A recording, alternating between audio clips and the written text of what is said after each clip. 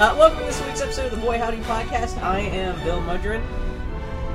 Go no on. one else? Oh, no, okay. It's just Bill alone in his room. With this week's episode, we're talking about Star Trek. Woo! So with me, I have the aforementioned Patrick Farley. Hello. Hello. Katie Lane. Howdy. And Dylan Meconis. I'm not going to apologize for what I said about Doctor Who. We're still getting bad feedback from that. Well, not bad Seriously? feedback, but Oh, people are still pissed off. Well, you missed the Doctor Who Sorry, podcast. Internet. I did, and that holiday episode. Did you just happen to mention the bare obvious fact that the holiday episode sucked? We didn't even get to that part. Doesn't the holiday episode always suck? No. Put gas on the last fire. year's was pretty cute. So I don't mean to. But no, but we You threw us under the bus. I know. In the next I episode. was hoping to have Patrick in a slightly different, I forget, I had a different idea for the Doctor Who episode. Basically, I was Patrick, fine with what it. Bill But then said Annie was came that back. the reason that it sucked was because you weren't here. Yeah. And he had to use me and Dylan as the fill-in. Oh, I'm flattered. Yeah. Well, no, because you're such a Doctor Who. Well, no, I was flattered. gonna do a Mama Bear, Papa Bear, Baby Bear thing where Patrick knows the most about Doctor Who. I know less than he does, but still, moderate amount and stuff. You guys know the show, but not that much. And then we would have been the Goldilocks Bears. Annie knows nothing about Doctor Who. She would have just been the Goldilocks, and we would have just been yelling at her the whole time. Whatever. So, but instead, it just turned out to be two of the three bears and Goldilocks. I want to make it clear. No, not even a Goldilocks.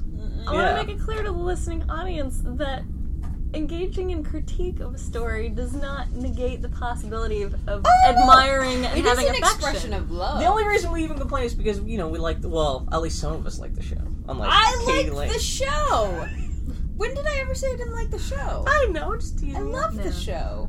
You're the one who definitely had the most problems with the last season, though. Yeah. Which, we all agree that last season was not very good. Yeah. It's just, you had the most. It had moments of glory, but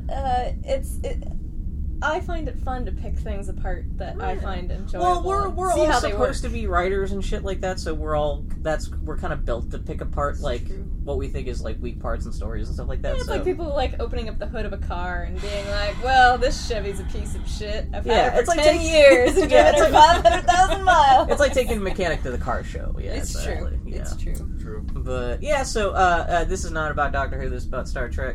We actually do like Star Trek as opposed to Doctor Who. We actually have positive things to say. Good God. No, man. Anyway, so should we introduce you guys more? Do you guys want to talk about what you do and where you're from? And no, not really. Patrick, you just launched a brand new Flint Punk webcomic.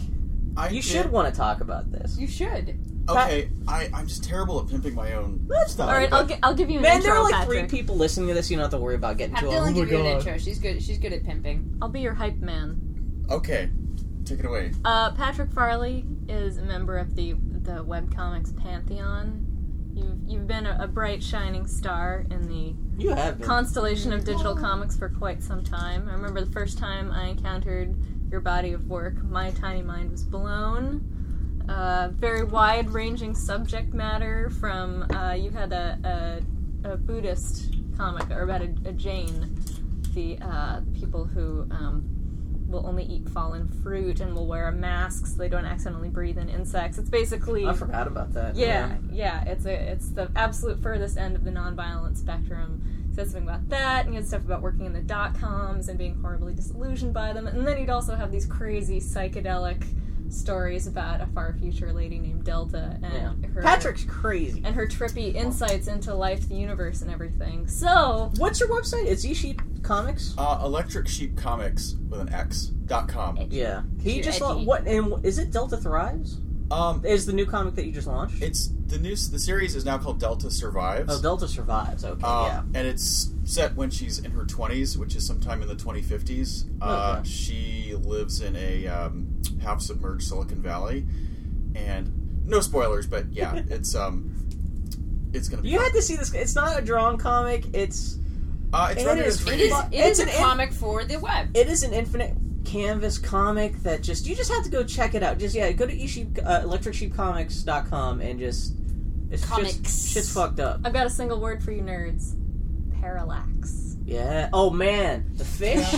Oh, I'm glad you like the fish. Like 3 people in the audience just freaked out when I said that, and everybody else is like, "What?" You should be making screensavers. Like your webcomics, you just click to save this portion of the greatest content. compliment you can possibly give.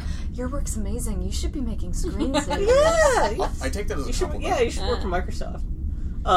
Anyway. Well, thank you. Thank you for the kind words. And, yeah, I should also point out, if you do look at that comic, it's not safe for work. It's not... No. It's safe for work if you work where I work, which is Periscope Studio, where there was like a solid hour the morning you launched it, where about every 10 minutes someone would be like, whoa! What? What's that? What? As the comic cascaded through the studio, different people getting the same thing happens whenever Bill puts a Twitter link up. There will just be like little gasps of horror will just slowly thread their way through the horseshoe-shaped comic book studio. I wish I had a hidden camera down there just to gauge people's reactions from stuff like that. Yes, but if you work anywhere else, save it for home. Yeah. Agreed. Well, you'll enjoy it more. Twitter did not exist the last time I worked in an office environment, so I just assume that people aren't even on Twitter anyway. Like the whole social media thing, I'm not used to people thinking that's what they're doing at work all day. Oh, people look at that stuff on their phones. Yeah, that's true too. I didn't even think about that. Well, if it's on their phones, then who gives a shit? Well, but it's not as pretty. Like I would never look at Patrick's. Oh no, I was thinking about like terrible animating gifts and stuff I post. Well, anyway, that's Patrick. Katie Lane is. I teach people how to negotiate and make money. Yeah. Pretty much. I like to talk to artists, in particular, and nonprofits, people who usually have a harder time standing up for themselves. I can teach you how to negotiate like a badass, and I have opinions. Yeah. Turns out, mostly about stories and science fiction. Katie's one of the smartest people I know. She's wow. Well, not just smart, but you have good opinions. You have the right opinions. All. You're not wrong about stuff. Well, thank you. Yeah. Your website is? My website is workmadeforhire.net. Yeah. And she does a lot of posting about how freelancers and not even just artists, but anyone who is not part of the normal workforce can just like pretty much survive contract negotiation stuff. All kinds of just everything, like tax advice. Not even tax advice, but just like motivational stuff, all kinds of stuff. It's a great package. Well, my background is as a lawyer, and so I know all of that weird stuff about business that they teach lawyers, and I see no reason why you shouldn't know it too. So it's really hot when you read a contract. Yeah, like that. And you're like, this clause is bullshit. And I'm like, oh wow. Yeah. Thank you, baby. And that is the voice of Dylan Meconis. Hi. What the hell's your website? DylanMeconis.com? Yeah, strangely enough. Weird how that works. You're the only person in the whole room who has just... It was an abstract choice. Yeah. As you can tell, Dylan is not a boy, as everyone seems to assume she is. Oh, I have exciting news. For the first time in my entire life, a barista spelled my name correctly on the coffee cup and said, "Oh, I know another girl, Dylan." Oh, really? Congratulations. Woo! Well done. Literally the first time this has ever happened. You think if that's going to happen, that's going to happen in Portland. It was at Starbucks, though. Oh, really? Yeah. What are you doing at Starbucks? In Portland? Alright, so I'm... Oh, wow, your freelance geek artist cred just took a hit. I know, here's why. Why. Oh, no. So I have been crunching to salt away extra pages of my comic because I'm going to be gone for a week. What's your comic? Family Man. Where'd you find it? LutherLevy.com, or just search for Family Man. Yeah. Don't click on the Nick Cage movie from several years ago. Click on the werewolf intellectual thing from the 1700s. But I'm doing like twice as much work as I normally would on it. And normally when I'm coloring a page, which is a long, arduous, and slightly mind-numbing process, I'm doing it late at night and I'm doing it at home, so it's kind of an Eye of the Tiger endurance scenario. She is plied with wine and chocolate. I always have like red wine and chocolate or tea with a lot of sugar in it to basically just keep flooding my brain with dopamine so that it will stop complaining. I'll have silly television on. Like, it is a full-on self-bribery scenario. But I was coloring in the middle of the day at the studio today, and I kept getting up every 5 minutes and just wandering around bothering people because my brain was just like, you should be filling me with sugar right now. Well, come on, we had a deal. Oh, there is a Starbucks like less than half a block away from the studio. So I just realized I went across the street, got something very sugary, came back, and all was good. My butt did not move from that chair until I was done. So apparently I was in a contract negotiation with my brain, and it made its terms clear to me. It wanted sugar. And we were able to negotiate a settlement. that suited both of our needs. I'm glad. Woo! So that's us. That's that's been this week's podcast. Thanks to everybody. We'll see you next week. That was so easy. This is the introductory part of our podcast. Now you know who all we are.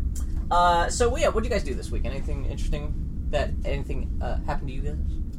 Because usually me and Andy talk about what happened this week, but usually it's about games and stuff like people listening to the podcast would empathize with. I don't know. Right. Did you guys play any awesome Xbox games? You just watched me play Skyrim for 2 seconds. No! There's the long and fertile Did you guys... Well, I had people... I gotta tell you, Bill, I don't know where you find the time to play games. I know... Well, at 2 o'clock in the morning, my bedroom as I'm falling asleep. Well, okay. But, to be fair, I've not been playing a lot of games. This Skyrim game, which takes like 100 hours to complete, I've only played like 20 hours of it. That's like 5-minute chunks over the course of like the last 3 months. So yeah, it's not like I've been really going crazy on it or anything like that. Yeah. I barely even by you made it through the most recent Zelda game, though. Oh, that's true, but that was bullshit. You're sitting there like, I've been through 20 hours of quests. I understand that as somebody who has made the conscious decision not to be a gamer, I'm just like, why would you do something for 20 hours if it's not fun? Zelda was 35 hours. Too. that was like a full week's worth of work that I pretend didn't exist, and then no one paid me to do it. And they should have. It's almost like you do comics. Yeah, I know, exactly. Well, this is what I do instead of going outside and getting exercise. Riding the bus. You know what, as much as you guys ride the bus to work, or at least these two guys do, not Patrick, as he works from home. Yeah, right across the street from I do. I could probably play quite a lot if you played on the bus. If you were to work from home and spend that time what playing I play Pokemon. on the bus is Sudoku or Fruit Ninja, which doesn't You're really playing count. games. No, you're a gamer. Kind of, sort of. Not really at all. So we watched Game of Thrones the other day. Katie did not. She stayed home, but that's I stayed home to watch Parks and Rec and Star Trek. So. Oh, were you watching the latest episode of Parks and Rec? No, I was on Netflix. Because you guys just started watching it. Is that? Dylan's been watching it, and I atmospherically wooed you into it. But you know what? I respected your reasons for not liking it initially, because Katie has actually been to all of those county meetings. That's true, yeah. It was like going back to work, but worse. That's not a funny lark. You know, that's why we never watched... My mom is a doctor, and we never watched ER, or we never watched any medical show at home. A, because she was tired of it, and B, because she was so annoying to watch those shows with. It was bad enough having to, looping around to Star Trek, bad enough that my dad, in every episode of Star Trek, would point out all of the tactical errors that they were committing on away teams. Yeah. Dylan's dad drove a Panzer tank in World War II. Yeah, in his mind. At least he thinks he did. No. Yeah. No, so no, the first season of Parks and Recreation is terrible though. No, well, and I used to work in a county attorney's office. Government work was my job. And I would go to all the public meetings. You had flashbacks. To be fair, Parks and Recreation I know it's set in an office in a government building, but it doesn't seem like it's actually that reflective of specifically government stuff. Unless Katie is nodding. Okay, yeah. Maybe I'm wrong. Yes, it is. It is like an acid flashback without the acid. How far into the trip have you gotten? I don't know, because I started like halfway. Halfway through whatever's on Netflix, and then I ended, and I'm now back at the beginning. No, it's a good show. The first season was terrible. The only reason I started watching it recently was I had seen the first season. I thought it was terrible. It was just like an Office ripoff. Yeah. But Annie, beloved co-host of the Boy Howdy podcast, Happy birthday, Annie! Happy birthday! Who's not here because I kicked her off this week. Yeah, tomorrow is her birthday. She is celebrating tomorrow. She has already tweeted about how she went out and got like a foot massage and shit today. All the stuff she would have been doing, not been doing if she'd been here recording. Exactly. She did some great stuff, so I kicked her off. And it just also happens that Star Trek Next Generation just came out on Blu-ray today, so it was that's why we're having. No, the reason Annie's birthday is always an event is because she's one of the few friends I have who eats red meat. Yeah. And she always wants to eat steak on her birthday, and that's usually like the one time a year I eat red meat is on Annie's birthday. So. Yeah. Aww. You're gonna have to give her a call. I guess I will. You guys are gonna have to go for burgers or something tomorrow. Maybe a steak. Either that, we'll have steak here, and we'll just have an Annie effigy just have steak with us. That won't be quite the same. I have Annie's gift. Bill, disturbingly, I was picturing an Annie effigy made of steak. That's what I was technically wasn't that what Annie is? Sort of like, and I'm going to keep looping around back to Star Trek here, sort of like the cake that is Deanna Troi. That was terrible. Oh man, we were watching Tom Petty videos the other night, and Bahar brought up I was like, is this the one that's like the Star Trek video where they eating people with cake and stuff? Yeah. I'm just saying, I'm pretty sure that you could say just about anything, and I would figure out how I could connect it to the image of carving into Annie, just like a big ham slice or something like that. It's just horrible. Oh. Happy birthday, Annie. We're talking about you as she's food. Just sitting there reading a book. Annie, you would be delicious. Yeah, Parks and Recreation, good. Yeah. You haven't seen it yet? What, Parks and Recreation? Yeah. No. Do you have Netflix? I do. Yeah, it's all Netflix instant streaming. If you have that, you should watch it. I watched a documentary last night called The Age of Stupid. Oh, no. It's a global warming documentary, but it's got a science fictional framing device where it features Peter Postlethwaite as the last man on Earth. Say it again. Peter Postlethwaite? Yeah. He just died last year, Yeah. It's great though, but he's just sitting... Is it a documentary? Well, it's a documentary. I mean, not a documentary, but is it like... It's a documentary about the modern age. It's a propaganda documentary. Right, it's all like global... It's like a Michael Moore thing. It's got some cool animation in it. But basically... but the framing device is Peter Postlethwaite is the last man on Earth, and he's sitting in this genetic archive of, there's like... Like Titan E? Sort of like Titan E. Yeah, just like there's this archive... Dolphins? Huh. Yeah. And he's about to send the signal into space, and he's just saying, I don't understand. We're the only species who destroyed ourselves and knew that we were doing it. Why did we do it? It was that kind of thing. But it was great, because Peter Postlethwaite, I could believe him as the last human being on Earth, because he just looks so He looks like sad. he would have been, Yeah. Do you know what we're talking about? He's this English actor who had just had a big face. Who had a big face? That's how you describe him? He looks like Patrick Stewart if he had a bigger, older, ruddier brother, kind of like big nose, big ears, kind of like that. Probably recognize. He was sort of the go-to British working class sad bastard. You'd seen what was he? He was in Name of the Rose. He was Kobayashi. Jurassic Park 2. He was Kobayashi in The Usual Suspects. Yeah. Oh, Kobayashi. I forgot about that. Which, by the way. Brian Singer was a Star Trek fan. He named Kobayashi, that character, after the Kobayashi Maru. See, that's why I wanted to hear that. It all dovetails back. My problem with being pop culture awesome is that I can't remember faces and names together. Yeah. I can remember the faces by themselves and the names by themselves, but together, I'm horrible. I tend to be the same way. That's why I'm always talking about, this is the movie where Die Hard jumps through the window. Or I used to be great at... The movie where Die Hard jumps through I bought Annie's... I can't even talk about Annie's birthday gift, because in case she listens to this before she gets it, but I was going to say, it's about that's something anyway. Is it awesome? It's actually pretty stupid. Even on a bill scale of things, it's pretty dumb. Are you trying to look up the internet? Safari right there at the bottom. Who once bought me a giant plastic pirate ship for my birthday. What else was going to get you? You're hard as hell because you don't want anything. What else am I going to get you? Other than a giant plastic pirate ship. It was on sale for Ed Myers. It was the night before your birthday, and I could not think of anything else to get you, and I'd asked you a dozen times.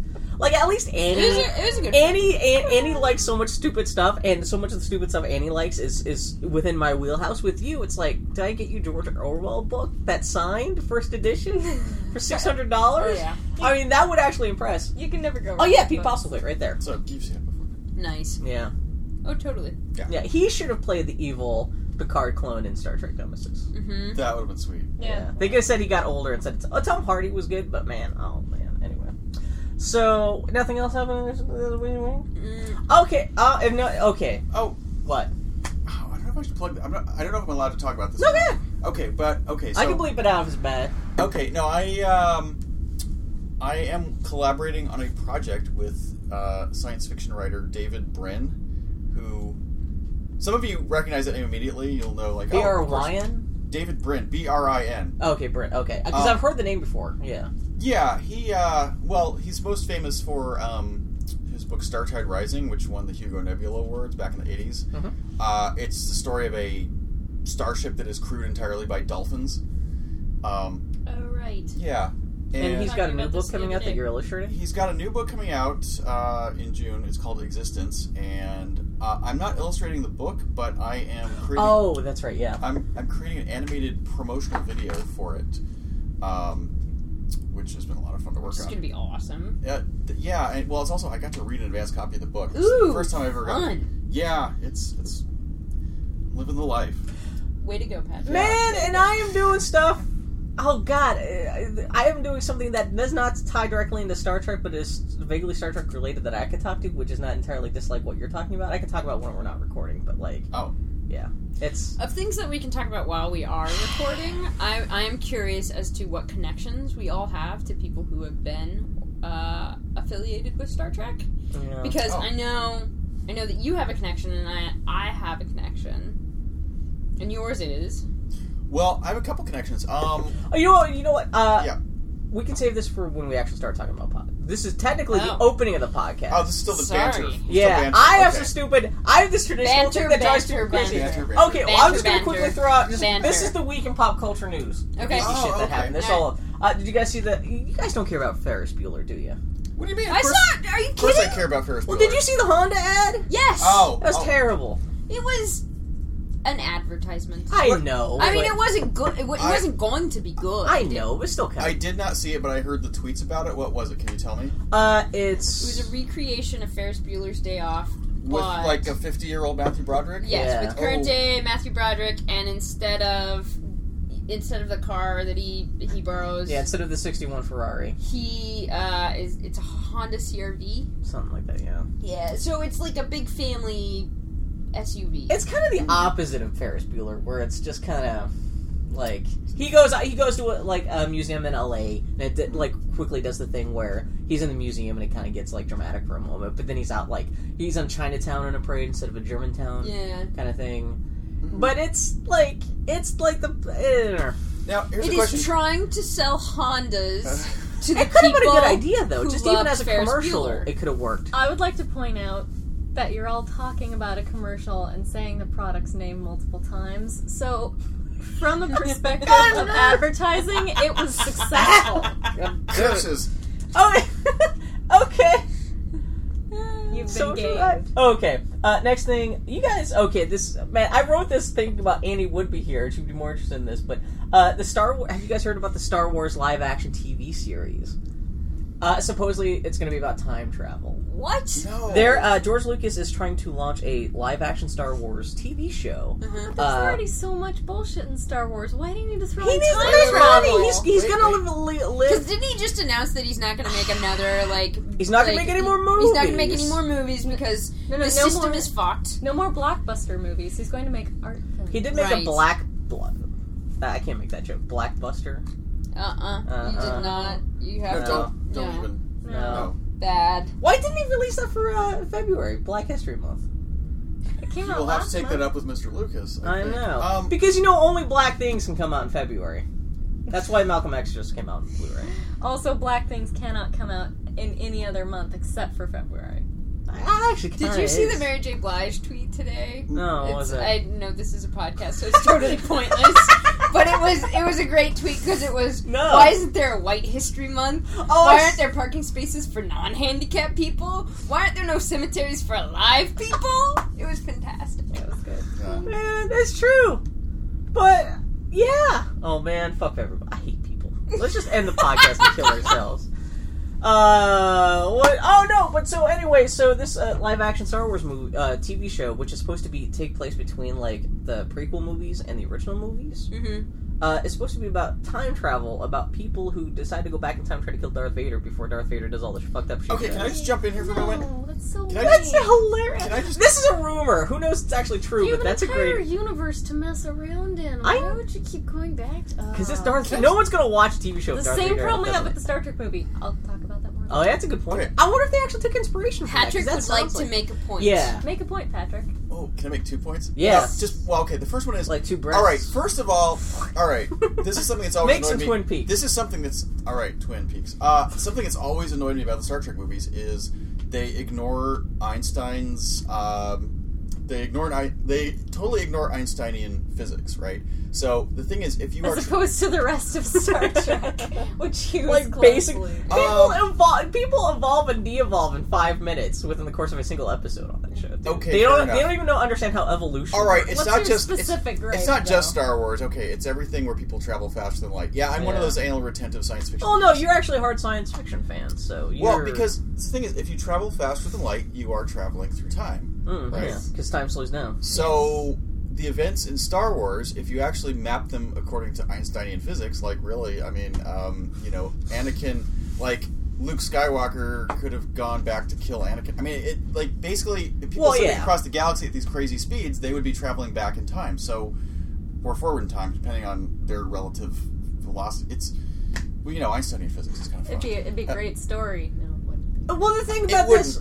If you have the one cool thing about that, go ahead. What's your second? I was just gonna say, so if what Lucas has planned is, if he's trying to, something tells me Lucas hasn't even thought this through as much as you just have in the last 5 minutes. Go ahead. Well, it sounds like maybe he's trying to put a patch on the whole thing and create a situation where like Einsteinian physics actually is being observed, right? Right. You think George Lucas is trying to do that with his live-action Star Wars TV show? I doubt it. I like that explanation. You should consult for him better than George Lucas just wants to make more money. Yeah. Well, I like Patrick's explanation better. Okay, but can I just... It would be a better world if Patrick were correct. I think... Well, my second point is... It's a good t-shirt. Here's my second gripe is... okay, Harrison Ford, Carrie Fisher, Mark Hamill, they're still alive. Their faces have melted. But, there's CGI. And he had a good point where... this is actually something I was going to bring up later about Star Trek, where they do have, like, CGI Star Trek, or Star Wars TV show now. Mm-hmm. She pointed out that, like, if you're going to make a Star Wars CGI show, it should be about the events of after Star Wars, so you can get the original actors come in and voice their characters. Does anybody besides George Lucas give a shit about the Clone Wars? Yeah. No! I mean, I want to know what happened to Luke and Leia and Han. I thing with little kids. Supposedly he's making a mountain off of little kids who are into the Clone Wars, because they don't know anything of the Clone Wars. Oh, it's true. Actually, on Halloween, I think anything like that. Yeah. On Halloween, a 5-year-old corrected me. I asked him if he was a stormtrooper, and he was like, no, I'm a clone trooper. But yeah, Annie once pointed out that it's ridiculous because technically there's no reason... If you're going to use the voices, make it... Well, especially CGI, you should be using it for something that it would otherwise be impossible to produce in live action. You could produce... Because those actors are still the same age. You could still have a live action prequel TV show like The Clone Wars. What you can't have is Mark Hamill as a 25-year-old Luke Skywalker again, but you could have it if you did it as a CGI show. Yep.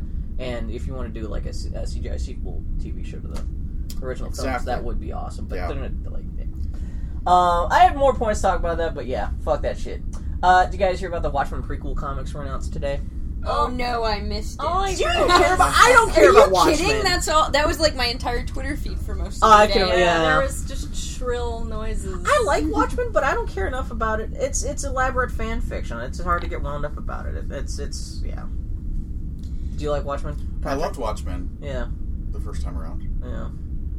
Of course, Alan Moore is not involved in this or anything. Well, of course not. Alan Moore. In fact, I would love to hear what his reaction is, because I'm sure he doesn't even give a shit. He's probably at home just like... he's kind of like Oscar the Grouch. He just doesn't come out of the trash can anymore. He probably won't even hear about it until 2 years after this shit comes out and bombs. Hey, he gets a letter about it from somebody.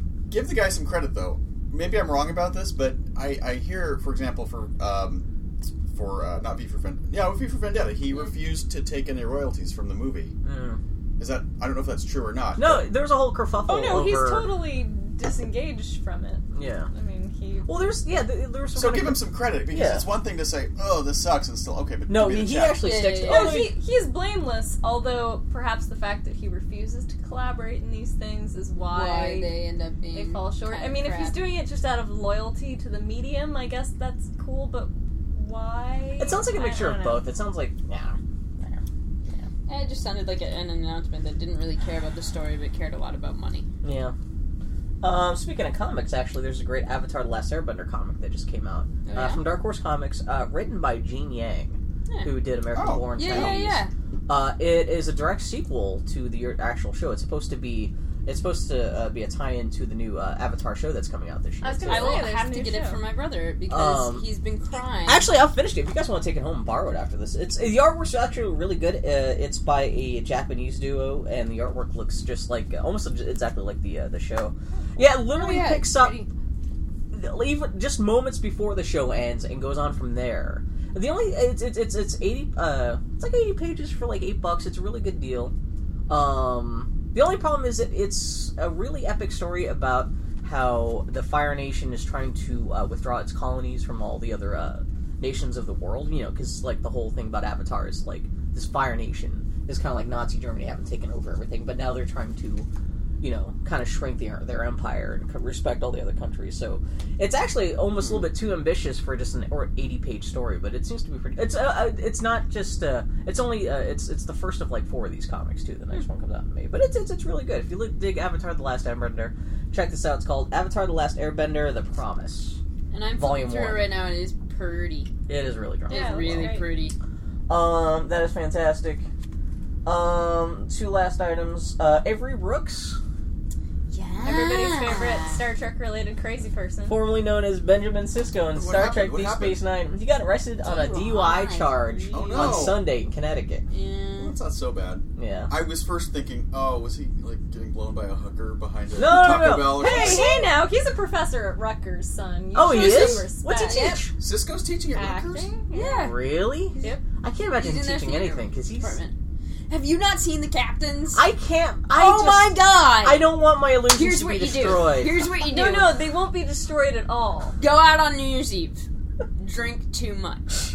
Yeah. Get a ridiculous hangover. Okay. Don't be able to move from the couch.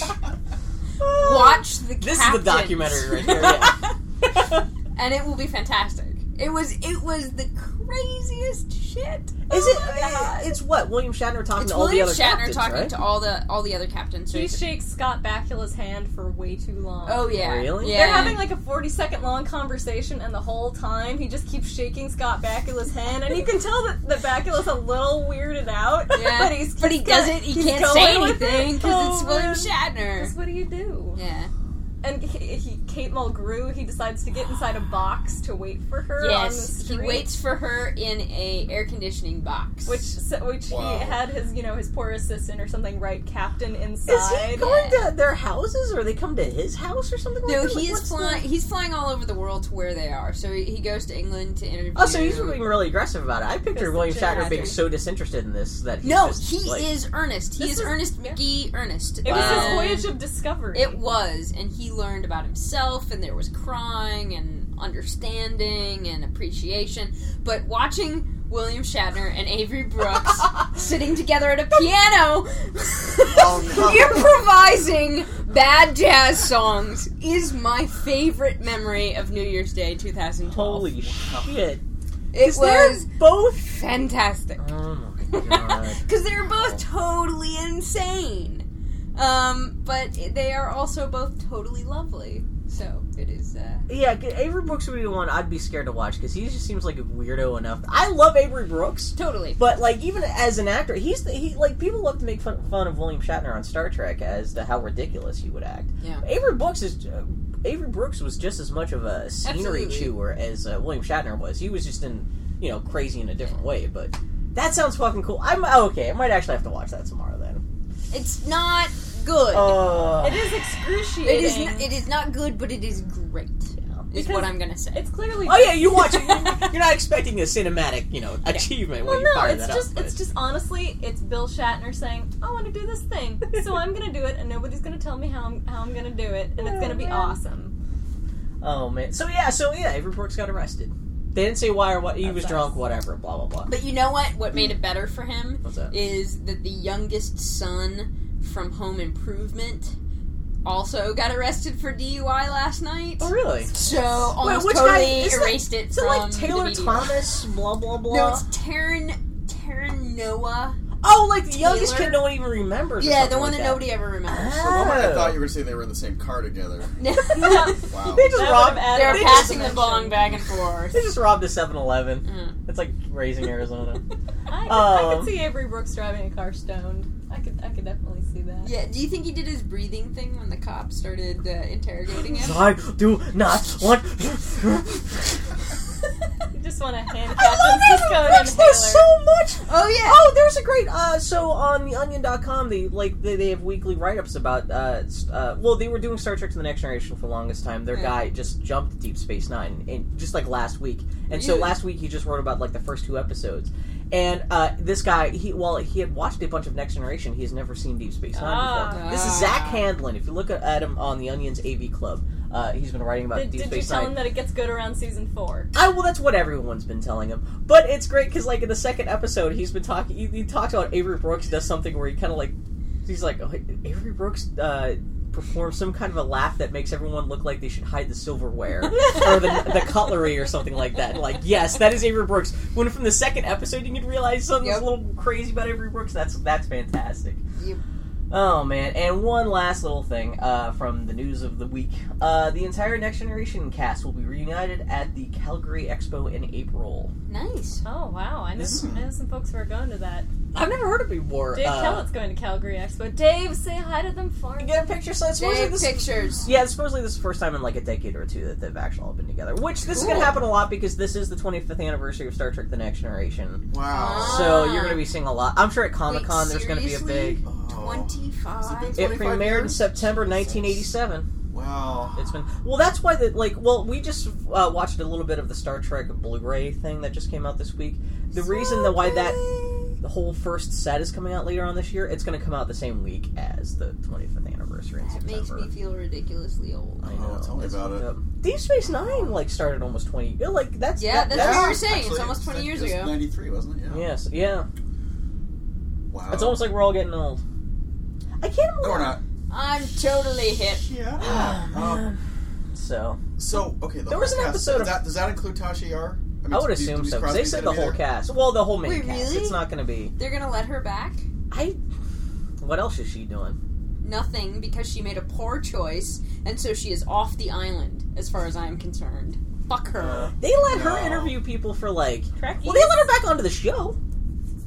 When? That was a mistake. No, she came back as, her own daughter. Oh, yeah, but well, they let her come stupid. back for, Yesterday's Enterprise. But that was stupid.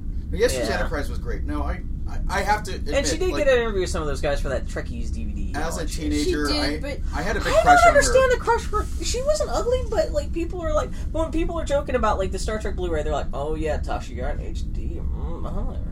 I don't know how to explain. Just imagine you're a teenage boy in 1987. You have hormones. And she knew judo. She could throw you on the floor, man. That's hot. It's true. She's Bing Crosby's, Is great-granddaughter. Or she? Yeah. Well... Yep. That's cool. Whatever, but... No. I like it when people want to leave Star Trek. Yeah, especially Screw you! She's 4 We didn't want you anyway. Fuck you. Jerk. Man. I'm glad you don't take this too personally, Katie. Deeply personally. You just said you don't like my mother. I'm gonna burn you alive. Okay, so that's it. This is the opening. We'll be back in just a minute. We're going to be talking more about Star Trek. Space. The final frontier. These are the continuing voyages of the starship Enterprise. Their ongoing mission: to explore strange new worlds, to seek out new life forms and new civilizations, to boldly go where no man has gone before. Okay, now we're back to talk about Star Trek for reals. I suppose that's what we've been talking about for the last 20 minutes anyway. Never came up. I don't know why we took a break. That was more formality on my part than anything else. Deep breath. So yeah, Star Trek. How did we all get into Star Trek? That's the first thing I wanted to ask. I was born into the Church of Trek.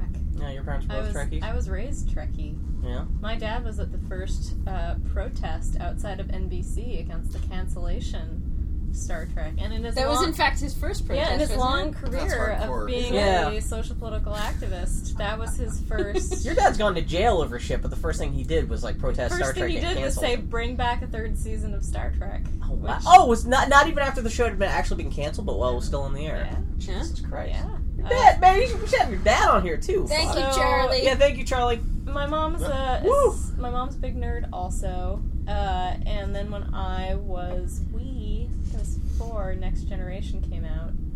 And yeah, you're a child of the early 80s. Yes. Oh, that's right. I was born late in 83, so I'm younger than Star Wars. Yeah. Than the last Star Wars movie, which whenever I say that in the studio, people look like they're gonna barf. Well, on me. I'm barely older than Star Wars myself, so yeah, that's. But yeah. So Next Generation started up right when I was starting to be old enough to be exposed to late night television. To television. So yeah, Star Trek and Murder, She Wrote were the shows that Murder, She Wrote is going to be next week's episode.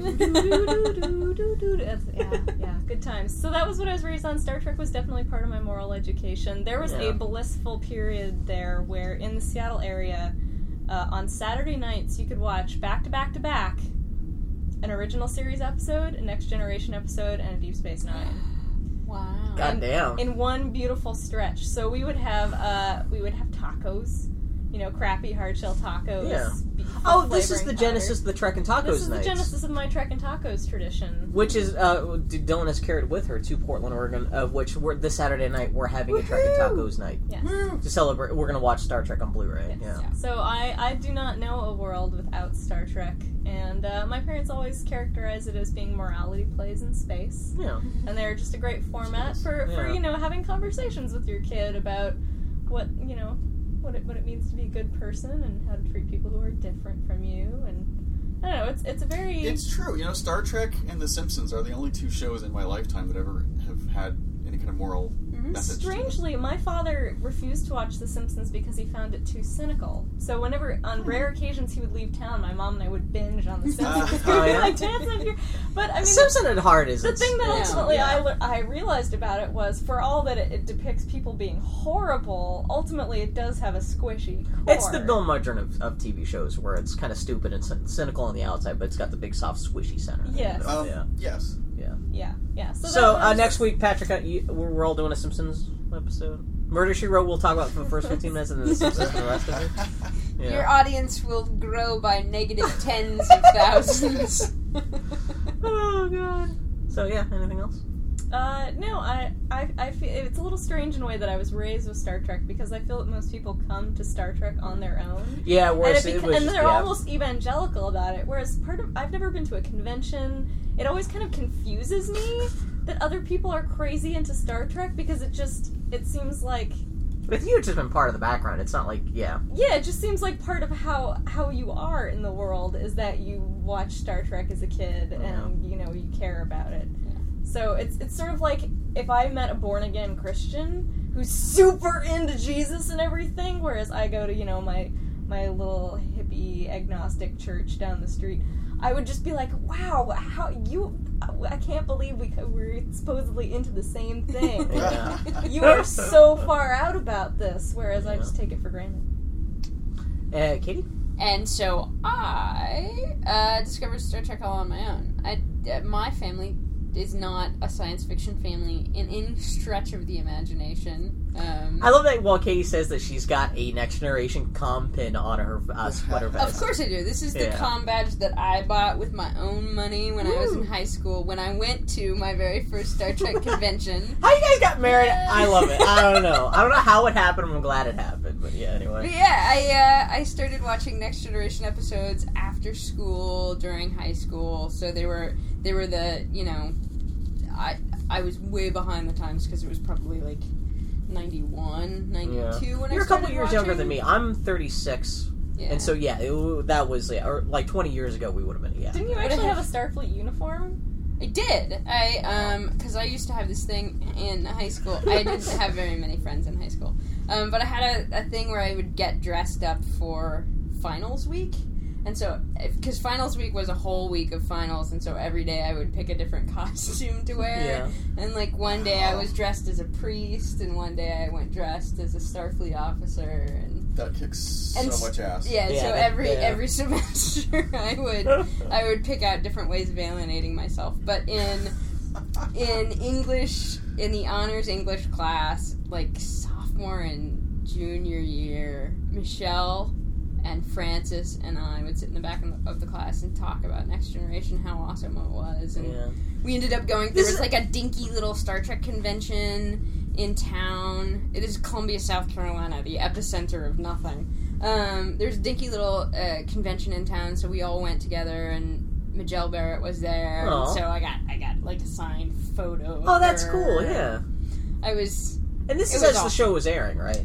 This was as the show was airing, but I only got to see it after school on reruns because in my family, nobody else watched any sort of science fiction, so after dinner, television was left to, you know, the Magnum PIs and Law and Orders of the world. Well, Next Generation was in syndication, too, so there was no real specific time of the week it aired nationwide or anything like that. Yeah, and I think it was in when I was in high school, it was like 2 episodes after school at like 4 and 5. Yeah. And so I would watch. Wow, suddenly the taste of graham crackers just filled my mouth. So that's how that's your after school taste? Yeah, I'm just like, oh my god, I just dunked a graham cracker in a glass of 2% milk. Wow. Aww. But this comm badge that I am wearing is from high school. And that's fantastic. It is from all of my ridiculous adventures. That's one of the first serious gifts you ever gave me was a nice comm badge. It's true. You needed a nice one. It was a very touching moment. You can't have one of those garbagey tinfoil comm badges. No, you really can't. Yeah. No, I think that was almost functionally an engagement ring. Yeah, the comm badge? Yeah. Well, I had it engraved and everything, so it was pretty great. Aww. Yeah, taking a comm badge to a jeweler to get it engraved is pretty great. They didn't know what to do with it? Like... Yeah, no, but actually the guy that I took it to, he was like, sure, I can do that. Yes, man, I can do it. You have time to wait? Wait. Yeah, on the back it says star date, and then it's the date of our first time we went out. Uh-huh. Wow, okay. I know, isn't that awesome? Oh. She's all mine! How about you, Patrick? Well, okay, so I had a similar upbringing with Katie. My family is blue-collar, Midwestern, working-class Republican folk who don't have much truck with science fiction or, you know, any of that sort of thing. But... Deviltry. Well, my oldest sister, Melanie, she's 15 years older than I was. She was 15 years older than me. And she was she was my nerd mentor, as it were. So, yeah, like I said, she was 15 years older than me, so she was pretty much, she was in a way kind of my second mother. Yeah. Because, you know, she was, my mother was working, so my sister Melanie was taking care of me. It's kind of funny how sibling relationships kind of turn out that way. Yeah. I actually found out recently that my brother grew up believing that Star Trek Next Generation was cool because... Wow, that explains so much. Just because I watched it, and he said he went back and watched it recently, and was like, I don't really know why we spent so much time watching it. But you said it was cool. Aww. So... That's cool. So my sister, she'd actually grown up during the 60s and watched the original series, and she had tape recorded every single episode, because there were no VCRs back then, but she had a tape recorder, a cassette recorder. She recorded every single episode. Wow, so audio. Yeah. That's intense. Radio plays, man. Yeah. So when I was a little kid, so I was a child during the 1970s, and there was an animated Star Trek series. Which is awesome. Yeah. Which, it kicks ass. I don't care what any of the haters say. It kicks ass. And that episode where Spock goes back to meet his younger self, that's like one of the best Trek episodes ever. Oh, yeah. That show has been pretty much picked up. It's essentially canon now. Okay, well, I'm glad to hear that. It's... I'm just saying, even the writers have been like, you know what, we might as well say it's canon, whatever. Yeah. They make reference to it. Like, Kirk being James Tiberius Kirk and all that kind of stuff. That's where they came from, the TV show. So, yeah. Anyway. Or from the animated show. So I watched the animated show as a kid, and I didn't realize that there was a live-action show. Oh, really? Yeah, no, this is the funny thing. Wow. So, you know what, there's live-action He-Man. You were like all the kids who think that the Clone Wars TV show is Star Wars. Yeah. I guess so, yeah. And see, you turned out okay, so there's hope. That's nice of you to say. So my sister, she was in college at that point, but, she was home one weekend and she saw me watching this, like, what is this? And, like, it's this cool cartoon called Star Trek. And she said, no. I've got to educate you. So, long story short, so my sister Melanie, she She introduced me to Star Wars and Star Trek and Dungeons and Dragons and Lord of the Rings and computers. Best big sister ever. Yeah, she made me the nerd I am today. Yeah, seriously. So we would watch the reruns of the original series, which they were shown on our local TV station like on Saturday afternoons, and we'd watch them, and she would explain everything to me, and a lot of it went over my head. But, I can imagine, yeah. It's but I still have vivid memories of it because like the brilliance of the original series is it's told in very like colorful, simplistic visual terms that make sense. Like even if you don't understand the intricacies of like the politics can be murky sometimes or something like that. You see guys in I am white on my right side and black on my left, whereas he is black on his right side. It's an allegory. That goes a little bit over a kid's head. But it worked for what it was. Why are there flying pizzas? But just like, yeah, exactly. Like a bunch of guys in colorful shirts, like shooting ray guns at each other, and like, a woman getting turned into a cube and crushed, or oh god, I forgot about that. Or doesn't half the crew get turned into like salt cubes or something like that? There's the salt vampire one. Or something like that, yeah. We should also mention while we're talking about this, Patrick's also wearing a Starfleet Science Academy t-shirt. Which I should point out, my another sister of mine, my sister Beth, got this for me for Christmas this year. She saw it in a gift shop and thought of me, so... And the Science Academy, too, yeah. As opposed to the Acting Academy, or the... It's not red, that's... The Replicator Academy, where Thank everyone's God. just... Yeah, the Replimat Academy, where everyone's just making souffles and just having the Replicator. Oh, okay, funny story here, if I can just go off on a total geek... God forbid you talk about Star Trek on the Star Trek podcast.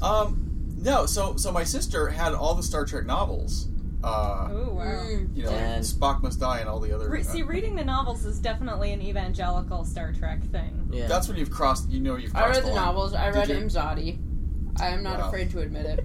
I almost put a Valentine in the Portland Mercury from Riker to Deanna Troi under the listing Imzadi. I guess it's too late to do that now. That would have been great. Yeah. I almost did that for you, but then I realized we'd be out of town and you would get to see it. No, this ties in. This actually ties into a conversation we were having earlier, but we don't need to bring that up because it might be embarrassing. But no, that's fine. But no. So I remember in one of the Star Trek novels, I don't remember which one it was, but the food replicator malfunctions, and all it can make is this food stuff called bloodworm stew. The Klingon stuff? It's like some Klingon delicacy, but to other people it's disgusting. And so my friend Tim, I read this when I was in 6th grade. This was back in 1980. My friend Tim and I we were filming on Super 8. We were filming we were filming our own science fiction epic, which was called 2002: A Space Idiocy. That was our name for it. Yeah. And then you found out Mad Magazine did the same gag, and then you shutter the whole project. No, unfortunately, what happened was my family moved away, and we never got to finish the film. But but we had this great thing, like the food replicator on the ship was going to malfunction, and it could only make butter. Because I was talking about how when I was a kid I used to eat butter all the time. Yeah. When I was 3, I would eat sticks of butter right out of the fridge. So disgusting.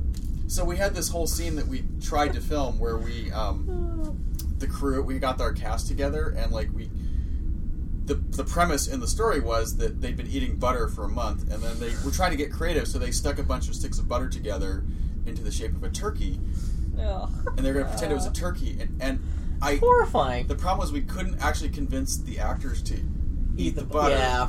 That's horrifying. Yeah, so... Butters, you should have gotten, like, frosting and dyed it yellow and I don't know. You could have found a way around that. I guess, but... Way to make fun of young Patrick and his filmmaking ability. If Fat Little Bill had been there, I could have helped you out with special effects. The problem was, every time we filmed a scene, we always got in trouble with our parents. Yeah. Because, for example, at that point, like... when Tim's mother found out that we had just, like, taken all the butter out of the fridge. I didn't think about that, Shit's expensive. Yeah. So, anyway. But, so my Star Trek initiation was my sister introduced me to the original series, and then, weirdly enough, later, almost 10 years later, when the new Next Generation premiered,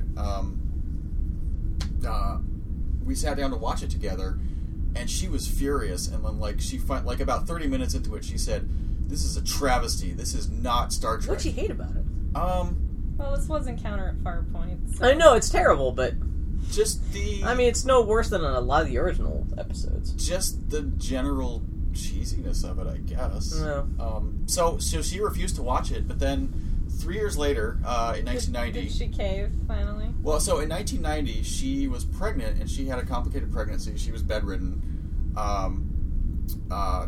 So she basically she had to sit on the couch all day, because if she moved around, she'd have the baby prematurely. So she had to watch a lot of TV.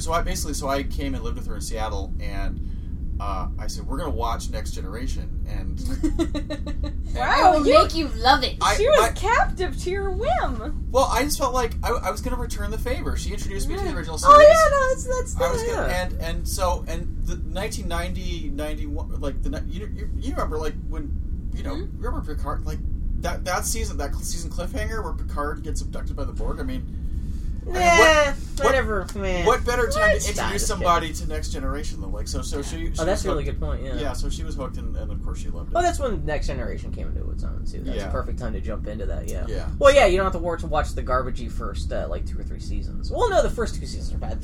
Season 3 is fine. I still love the first season just for its it's still, yeah. It's camperific. So, is this me? It's you. I got into Star Trek. I was into the movies as a kid. The original, Star Trek, the motion picture. I was like, meh. Well, when I was a kid, I was really into Star Wars, and anything that didn't look every other male of your age. Oh yeah.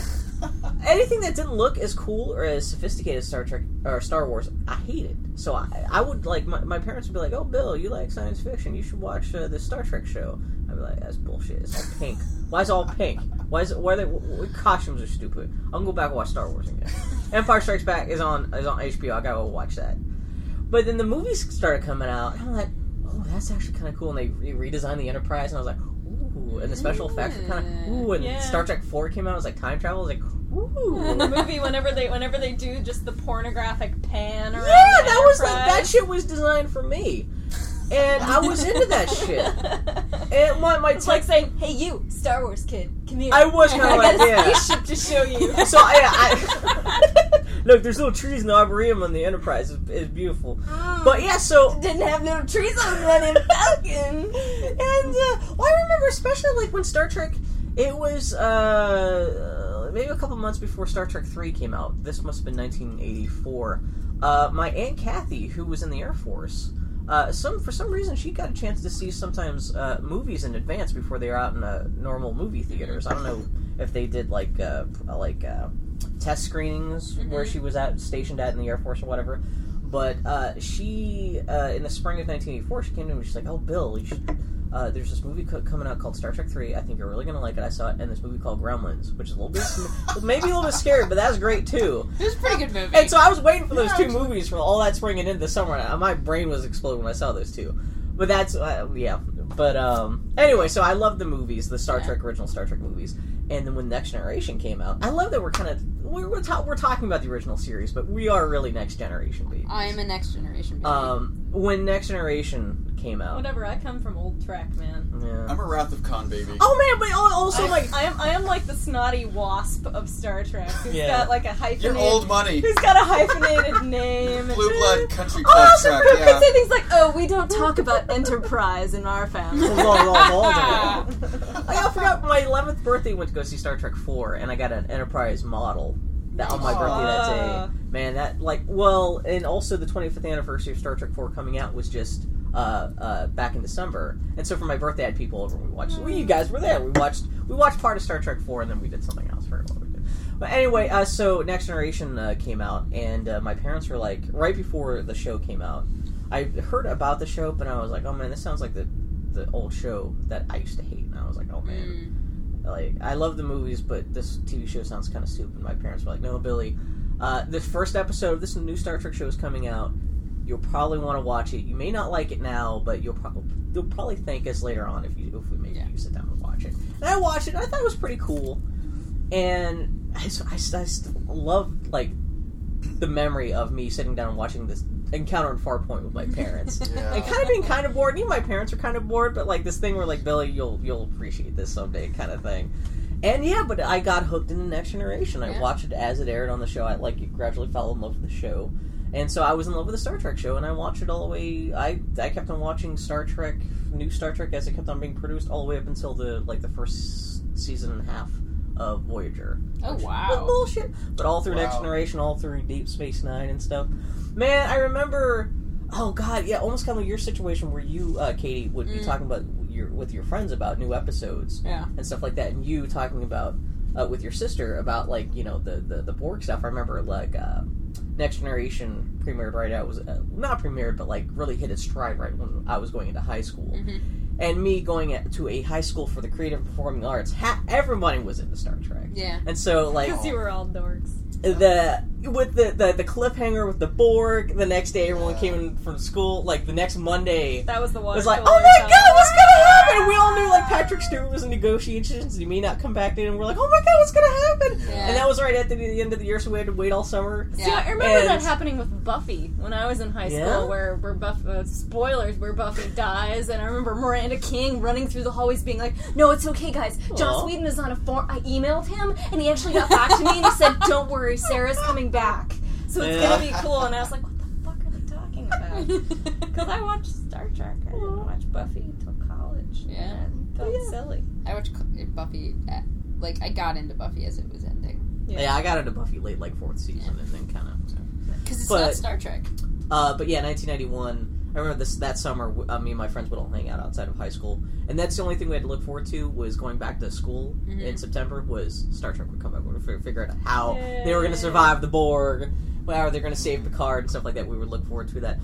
My best friend Adam and I went to a Star Trek convention. That must have been 1992. They had Marina Sirtis there. This is in Pittsburgh, Pennsylvania, in this tiny-ass little Radisson in Sheridan Square. I think they were all in Radissons. I think that was like a requirement. They had to be in like the shittiest little hotel in town. It was this tiny-ass little hotel, and we each paid $17.50 to get into this convention. Yeah. That we only brought $20 with us. The rest of the change was going to be bus fare to get back home. Yeah. Oh, man.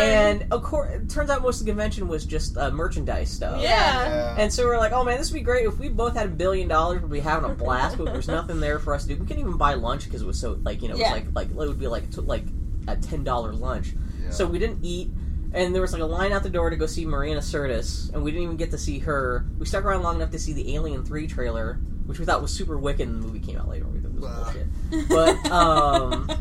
But I still remember seeing Marina Sirtis, like, she was on the stage, and we were, like, in the way back of the hall, kind of looking in, and we were like, oh, let's go home and have a sandwich. And so we left. But, yeah, no, like, thanks to my parents kind of sitting down and saying, hey, Billy, watch this pilot episode. You'll probably get into it. That's awesome. How I got really into Star Trek as a serialized television show. That's pretty awesome. Yeah. Cool. Stupid movies. The stories, they are great. Yeah! Man, so, why Star Trek? That's a vague statement, but... What's so good about Star Trek? Are you posing the question, why Star Trek? Yeah, why Star Trek as opposed to anything else? Because there's nothing else like it, first of all. Yeah, I mean, no, because, like, seriously, like, back in 1991, I was asking, why Nirvana? And I realized, because... There's nothing else like Nirvana. Like, nobody else liked Nirvana, right? Yeah. Not to diss Nirvana, I loved Nirvana at the time, but... Oh, yeah. As did I. No, here's the thing about Star Trek. It is a... Alright, here's my thesis statement. Alright. Okay. All right. First of all, it's a positive view of the human future, and it's a world, it's a democratic ideal, it's egalitarian, it's all about... What does egalitarian mean? It means, okay, so let's compare Star Trek to Star Wars, for example. In Star Wars, you have, like... Dangerous ground, man. Dangerous ground. Yeah, no. It's going on the internet. Maybe you're right. Okay, let's compare Star Trek... We're gonna get some more emails. Let's compare Star Trek to... There's no Jedis in Star Trek. No, it's true. Well, no one's inherently special in Star Trek? It's about teamwork. Until the J.J. Abrams. Well, right. Yeah, well, let's not touch that. Skip's problem. That's radioactive. Let's not touch it. Let's not even touch that right now. Okay. No, I like the J.J. Abrams. I better, because... Anyway. But it is Star Trek in Star Wars drag. Yeah. Or Star Wars in Star Trek drag. Yeah. There.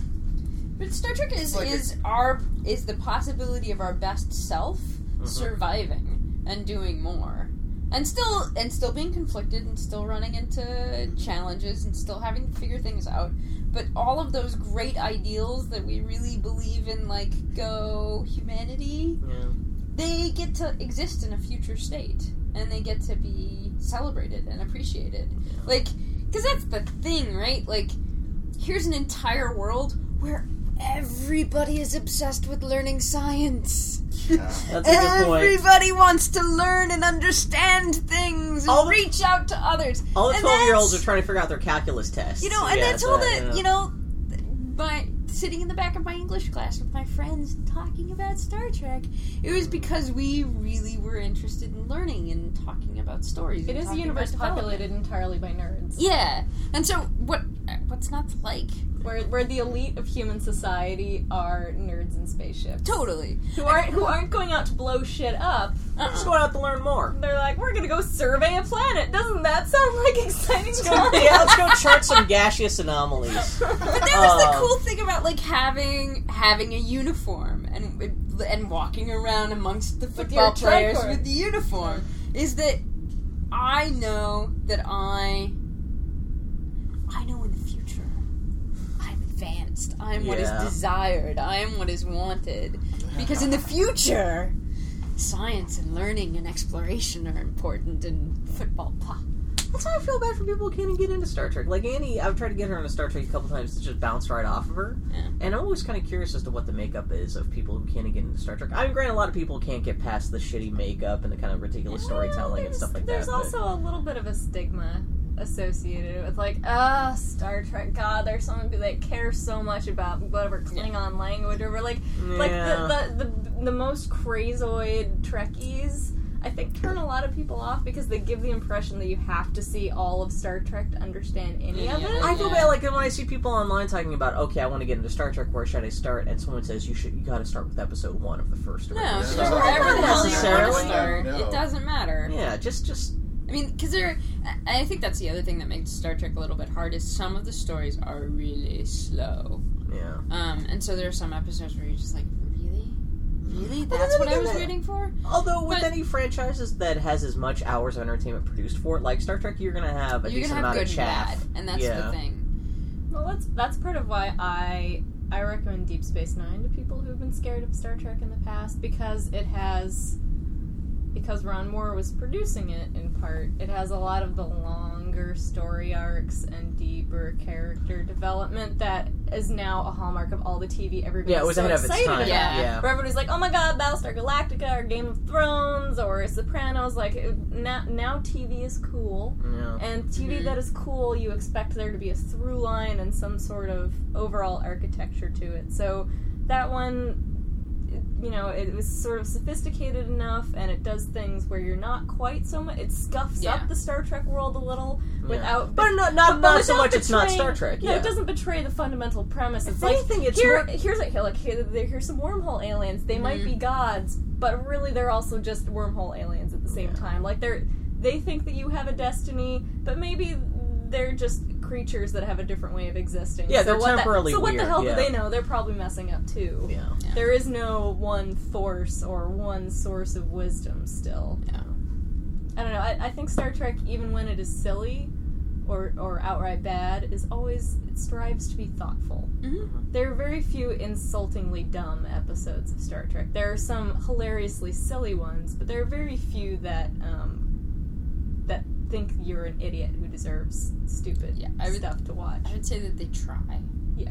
They always try. Even at Star Trek at its worst with, like, Enterprise and stuff like that, at least they were trying. They were very tired when they were trying. Yeah. And had run out of ideas years long hence. But, are you an Enterprise fan? No, I'm just... I don't want to say anything slanderous. What, about Enterprise? Go ahead. Fuck Enterprise. No, I think I mentioned before that I went to school with Brandon Braga. Oh, yeah, no, you talked about this. Yeah. He was a couple years ahead of me. Not on the podcast, but... Brandon Braga, yeah. I forgot about this. I've heard a lot of... Yeah, let's talk some shit. Let's talk... Yeah, Brandon Braga. He wrote it. The Star Trek movies with the Ronald D. Moore that fucked everything up, and then he made the Voyagers crash. Yeah. Wow. What's that voice, Bill? I don't know. That's me just suddenly wanting to punch Brandon Braga in the nuts, anyway. He wrote some good stuff in Next Generation, though. I'm not going to deny he's here's the thing. Like, he's very talented. So you went to film school with him? I went to university with him. I wasn't in the... University? Oh, in Oxford. Yes, it's Oxford, yes. Shut up, Phil. I went to university. Yes. We went to the academy together. No, he and I both... Yeah. No, he and I both went to UC Santa Cruz. Okay. And, the academy. The academy. No. That was the... Starfleet Screenwriting Let him tell Academy. The story, you moose. I just pictured, like, the garbagey ass, like, Starfleet Screenwriters Academy outfits that are just, I don't know, anyway. No, if you want to picture Santa Cruz in Star Trek terms, think of, like, some Bajoran, like, late adolescent, state-sponsored sex camp. In the forest, set in an idyllic redwood forest. Oh, really? Yeah. But anyway, I'm sorry. No. My well, that's a band name, Bajoran Sex Camp. Yeah, about that. No, my gripe with Mr. Braga was just, and first of all, I want to say he's super talented. Like, his senior thesis film was like one of the most brilliant things I ever saw done as student work when I was. When was this? Like mid 80s? 1990. Oh, so this must have been right before he went off to Star Trek, because he was a big player in the latter years. What happened was Next Generation. He entered some kind of screenwriting, or basically he entered a contest, or he signed up. Basically, he knew nothing about Star Trek, but ended up winning some contest because I mean, he was very talented, and he got assigned the I'm probably getting it wrong, and I'll apologize if I. Does not matter. Basically, he ended up as a writer on Star Trek, and he knew nothing about the series, hadn't seen it before, and which isn't necessarily a bad thing for a franchise. No, it isn't necessarily a bad thing at all. The problem is, though, I think what he sort of tweaked the trajectory of it so it went. See, I think the trajectory that Gene Roddenberry set was a good trajectory. It was this. I think. There was something basically expanding and opening about it that was. Yeah. I'm making hand gestures here that can't be seen on the radio, but you are making a kind of wide open bird gestures. Yeah, like caw. And so, what did he do that? What Brandon Braga do? He turned it into this involuted, psychodrama, psychological. This kind of like, as it's called in the popular term, dark, quote unquote, like made it dark and edgy and involuted and psychic, psycho terror kind of. Are we talking about Deep Space Nine here? We're talking about no. Brandon Braga, he went on to do Voyager. Yeah, there was. It's funny because that's weird because I think of Voyager as being sort of like the most placid episodes of Next Generation. Yeah, it's interesting because I was just reading about the writing, how the writing staff got busted up with Next Generation, because especially with Deep Space Nine.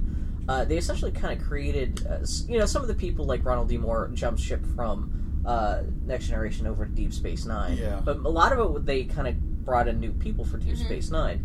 Whereas Next Generation, when that shut down, they kind of moved those people over to Voyager, because Voyager was supposed to be more of the heir apparent of Next Generation's legacy, where it's a ship running around the universe. There's people on a ship, it's fairly episodic. And so Deep Space Nine was kind of existed in a bubble of talent over here, where they were kind of like, separated from Voyager and Next Generation, except aside from like the producers and a couple writers. But so Brandon Braga, I don't think he had that much to do with Deep Space Nine, but he went straight ahead and was responsible for a lot of Voyager. Huh. Although Ronald D. Moore supposedly once Deep Space Nine was over, he got brought over to Voyager and only stuck around for a couple episodes because suddenly he and Brandon Braga had a big falling out because they were writing partners. And suddenly Brandon Braga was the big proponent of like Ronald D. Moore supposedly when he was on Voyager was like, we got a ship here. It's on the other side of the galaxy. We got to show this ship getting fucked up, and it's got to stay fucked up. You can't just hit the reset button at the end of every episode, which is pretty much where he started coming up with his ideas for like Battlestar Galactica. Well, you look at Deep Space Nine, and then you add Deep Space Nine and Paul Verhoeven's Starship Troopers, and then smush them together, and you basically get the Battlestar Galactica remake, which is what happened. So anyway, that just ties into Brandon, because Brandon Braga and Ronald D. Moore were writing partners, and supposedly Ronald D. Moore only lasted for a couple episodes on Voyager, where supposedly he had a big falling out with Brandon Braga, And Ronald D. Moore left and went and made Battlestar. I like that you say his middle initial every time. Ronald D. Moore. That's what, it's either that or Ron Moore. Ron Moore makes it sound like I eat at his house or something. Ronnie and I think Ron Moore, I think of Dinty Moore when I think of beef stew and I get hungry. So, anyway. Well, let's avoid that. So I'm not trying to slander Brandon Braga, but I think what I want to point out is I think that the way that the series got skewed away from the original Roddenberry trajectory is that there was introduced this whole notion of making about these intensely personal interior stories that kind of just don't... It's more about inner space rather than outer space. Whoa. I'm just saying, oh my god. Yeah. Oh my god. Yeah, actually, yeah. I'm just saying the human venture continues, is all I'm saying. Well, because... Bum, bum, bum. No, it's just that, like, it's sort of... I'm blowing your mind. I don't want to be jumping all over the map here, but it's a podcast. That's what podcasts are for. If you're gonna have a story set in space, you should exploit that. Make it about space. Make it about space. So, yeah. So you're a fan of the sort of science fiction anthology approach, where every episode is sort of a new sci-fi novella with a premise we haven't seen before, and it's very situational, and it's resolved over the course of the episode, and everybody learns something. Because that's what I think of as the very of the original Star Trek series. It's here's a brand new premise, we're gonna blow through it, and it's gonna feel like a Harlan Ellison short story. And you could almost Star Trek was just the binding of the collection of stories. It wasn't even so much about, Kirk and Bones and Spock or Starfleet or anything like that. It was just, here is a vessel for short stories. Like, you look at, it's sort of Twilight Zone in space, but with a regular cast of characters. There is that, but I also like the overarching world, and weirdly enough... But I would say there's not actually that much world building in the original Star Trek. No, you really don't understand how the Federation was ever built or who came what from where. It's a lot of... like, yes, the eugenics wars of the 21st century. Moving on now. Yeah. I guess that was the beauty of it. It's like, you always sense that there was more on the fringes. Yeah. And... it's just like, well, no, we've got a Japanese guy and a Russian guy and a black lady, so everything works out. I don't know. This is a weird parallel to draw, but I think that Game of Thrones, the reason I'm liking the whole Song of Fire and Ice series is because the world sort of reminds me of how, reading those books reminds me of how I felt when I was first watching Star Trek as a kid. Okay. There's this very complex world, and the interactions keep getting more... I don't know how to explain it really. Like, there's a sense of, like, there's complexity, and there's a sort of sense of pageantry, and there's a sense of, like... That's a good sense of pageantry. Mm-hmm. Pageantry is a good point, yeah. Like, when I just think back to those episodes where just, there are all these different alien civilizations, and you glimpse a little bit of them, but you get the sense that, that the story is constantly widening out, and that...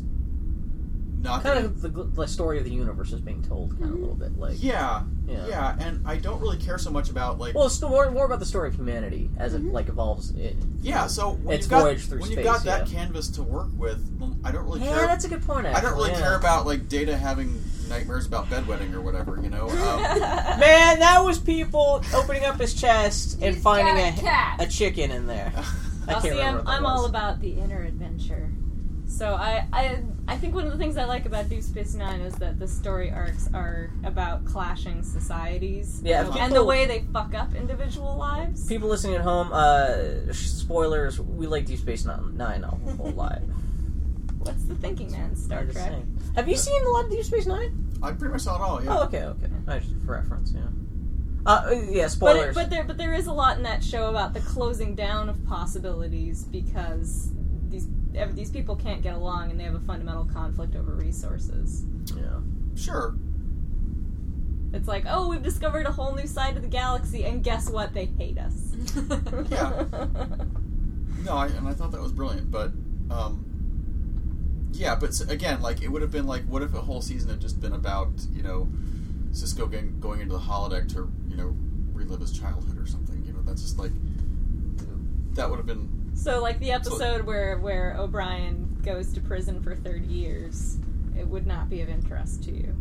Because it's entirely a little... even it's an interior we watched The Inner Light tonight, which with Picard gets brainwaved zapped to an ancient civilization. He ends up living like 50 years. No, I love that episode. It's one of my favorites. Oh, okay.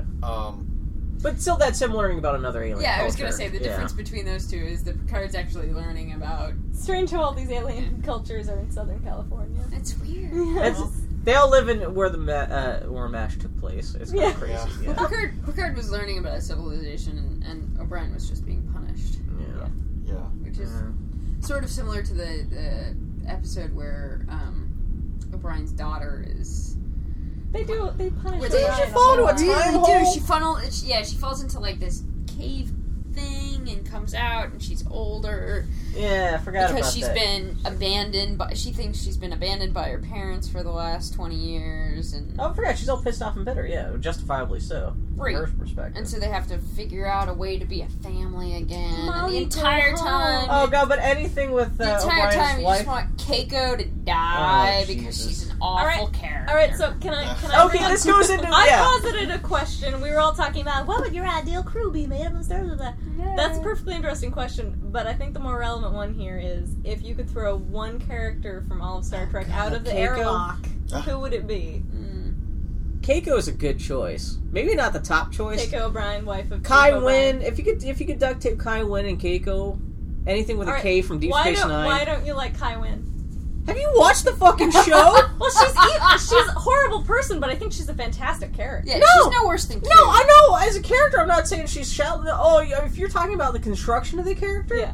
Oh, I think you're talking about which character you just want to punch in the gut. Well, more. no, that too. Kai Wynn and Keiko. Okay. Keiko is badly written, lazily written, where she has just like the... Miles? Just the... Yeah. What are you doing, Miles? I have to fix my plant. I'm leaving for 3 months because the writers don't know what to do with me. You better not make out with Bashir. Fucking God, yeah. Keiko sucks, but I would any put, female in Next Generation. I would put Jake Sisko in the airlock. Jake Sisko, as far as just being a badly constructed character. He's a horribly constructed character. Such a good actor. Don't do anything horrible. Hey, Dad. Hey, Dad. I think they could have killed him along with Sisko's wife, and it would have been fine. But as far as characters, like, I hate that just, like, get under my skin. I do like that they were like, hey, here's a kid who's not going into Starfleet. And Sisko's like, what?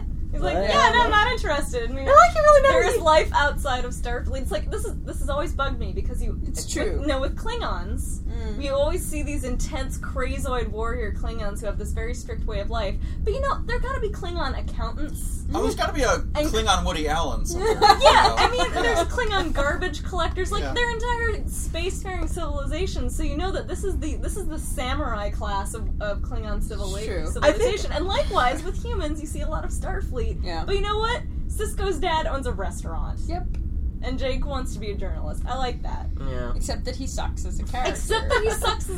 He gets to hang out with Nog, though. Nog is a great character, though. Nog, they turned into a great character. Yeah, he was iffy there for a couple seasons. I was watching the last episode. Katie has not finished Deep Space Nine. She's watched 6 of the 7 seasons, and I was watching the last episode of Deep Space Nine last night. And Nog's in it. It's not like it's not like he saves the day or anything like that. But like, it's great to see how those characters end compared to when they're beginning. Yeah, he does. Yeah, and because I don't know the episode exactly that you're talking about, but within the 6th season and the beginning of the 7th, he is definitely he's part of Starfleet. He's part of I forgot about. There's a whole thing where he loses his leg. Oh, you haven't seen that? Man, everything's ruined. Spoilers. The next episode you watch, no. You think if a Ferenghi's gonna get anything shot seriously, take his leg. Oh, so you haven't even seen the best. Okay, spoilers. He gets shot in the leg. Nice. But yeah, okay, I'm gonna shut up then.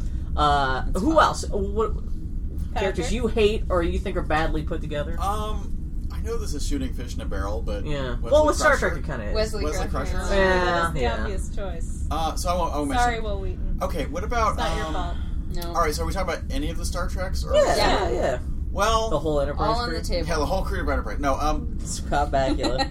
I think I tried so Brandon hard. Braga. I tried so hard to watch Voyager, and was it Neelix that? I feel bad because the wacky cook. Yeah. Neelix is not that. How about that fantastic episode where he and Tuvok become melded into Tuvix?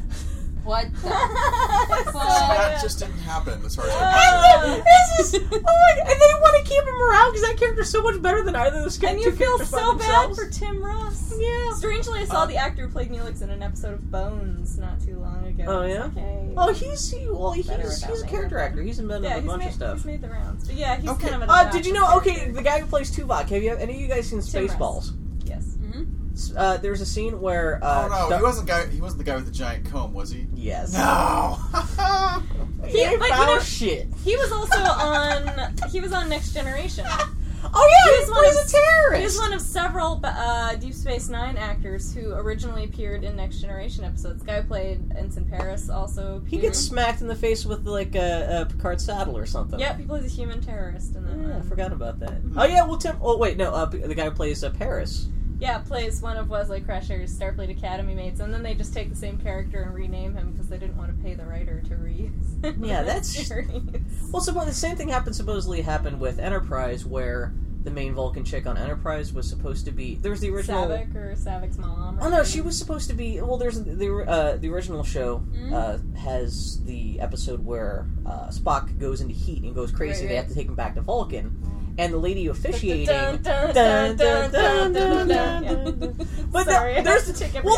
there's an old Vulcan lady who's officiating that whole fight, and they're like, oh my god, T'Pau. And they're all like, oh my god, T'Pau, she's legendary, she's crazy. They were going to make the hot, sexy, big titty chick on Enterprise be the young version of that lady. No way. The whole time they were conceiving the show, they were going to do that, and the last moment they realized it was the same thing with Voyager guy, where they would have to pay royalties for every single episode she ever appeared in to the guy who wrote that original episode, who created the character for the original series. So they changed her name to Paul or what? Yeah, exactly. Which is a shame because that would have made retroactively would have made that moment great where Kirk and McCoy are like, oh my god, they brought her here. This shit's fucked up. Yeah, but okay, so can I just so if I can have Wesley Crusher, you can have whoever you want. Troy.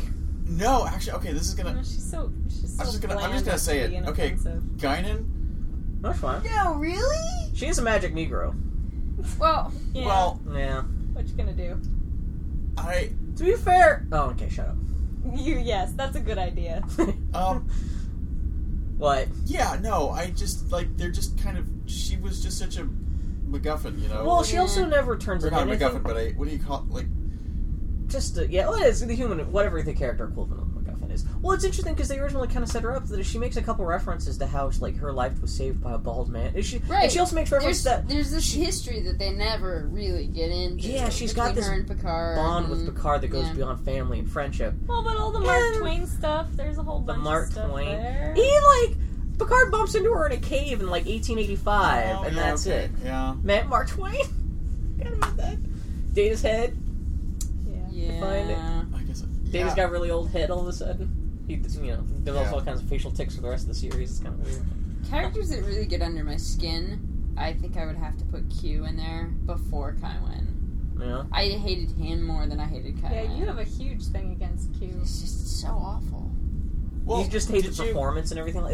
No, he's you really just hate good. Him. Okay, I mean, he's done a great job. So you just hate the character, not how he's created. I just hate the character. Yeah. Because he is so evil. Yeah. And so he gets under my skin and he's just like, no, you're ruining everything. He shows up, he has a little bit of an arc on Voyager where he shows up a couple times. So you guys have, it's so creepy arc. He keeps hitting on Janeway. It's disturbing.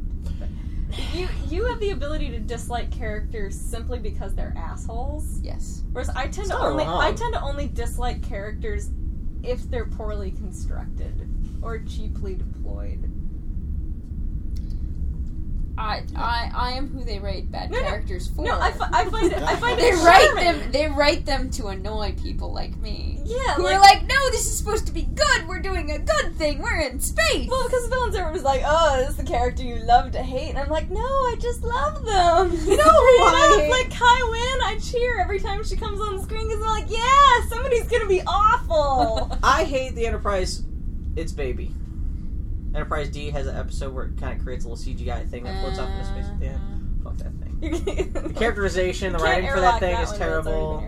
I hate the Enterprise E from the Next Generation movies. Fuck that shit. That's a terrible design for a spaceship. Bill Mudrin, characters only. Oh, man. Put somebody in an airlock. I can't think of... Oh, should we... Oh, what about you, Patrick? You were saying? Oh. Well, I was going to say, I don't know if this is canon or not, but, B4, Data's... Oh, that's canon. I mean, it's part of the movies. Yeah. No, B4. Yeah, B4. Get it? Because he came before. Nemesis? Or, It's the last Next Generation movie. Yeah, I did. They mysteriously find another Data clone. It's called B4. And he's new. I'm sorry. How was that? That's that. I'm reading right out for the transcript from the writers' meetings from that movie. Wow. Okay, what characters do we like? No, Bill, I want to see if you can guess who I would throw out the airlock. Based on who you hate? Or badly constructed? Well, they're the same thing. I'm so blinded with rage for Kai Wynn right now. Oh, come on. Think about Dylan. Damar. No, poor bastard. The blue, Mr. Mott, No, you're gonna feel so stupid. What? I hate Ezri Dax. Oh, well, you hate her Really? because you also just hate her circumstances. Well, I feel she was... You haven't met Ezri Dax, have you? I have, and she's horrible. Oh, That's okay. actually why we stopped watching Deep Space Nine. Yeah, because Ezri Dax was introduced. I got through 2 episodes, and I was like, no, I have to take. They have 1 or 2 episodes, but they focus exclusively on her too, and that gets that's a hill that's hard to get over. Here's the thing: her character exists for a reason, which was related to somebody else leaving the show. Yeah, and so but the thing is, this is the same reason I dislike Enterprise. It's the waste of a good premise because it could have been really just. I know what you're thinking. Wait, I know what you're thinking. No. You don't know, Patrick.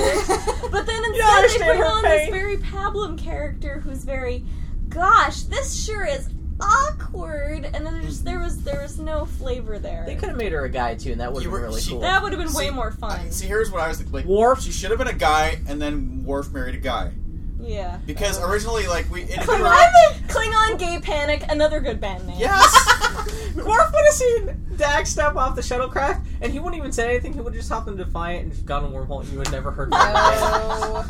Not even Gay Panic, but just like he gives up on life. He's like, I just gave up my life to come here, and I'm just No, because we remember, of course, how Worf reveals himself to be a homophobe back in whatever that episode was. Oh, when John Waters comes on? Yeah, the John Waters episode. No, whatever that episode was with the non-gendered aliens, the ones who... Oh, was he hateful towards the non-gendered? Where Riker turns a non-gendered alien into a lady through through the sheer power of his trombone.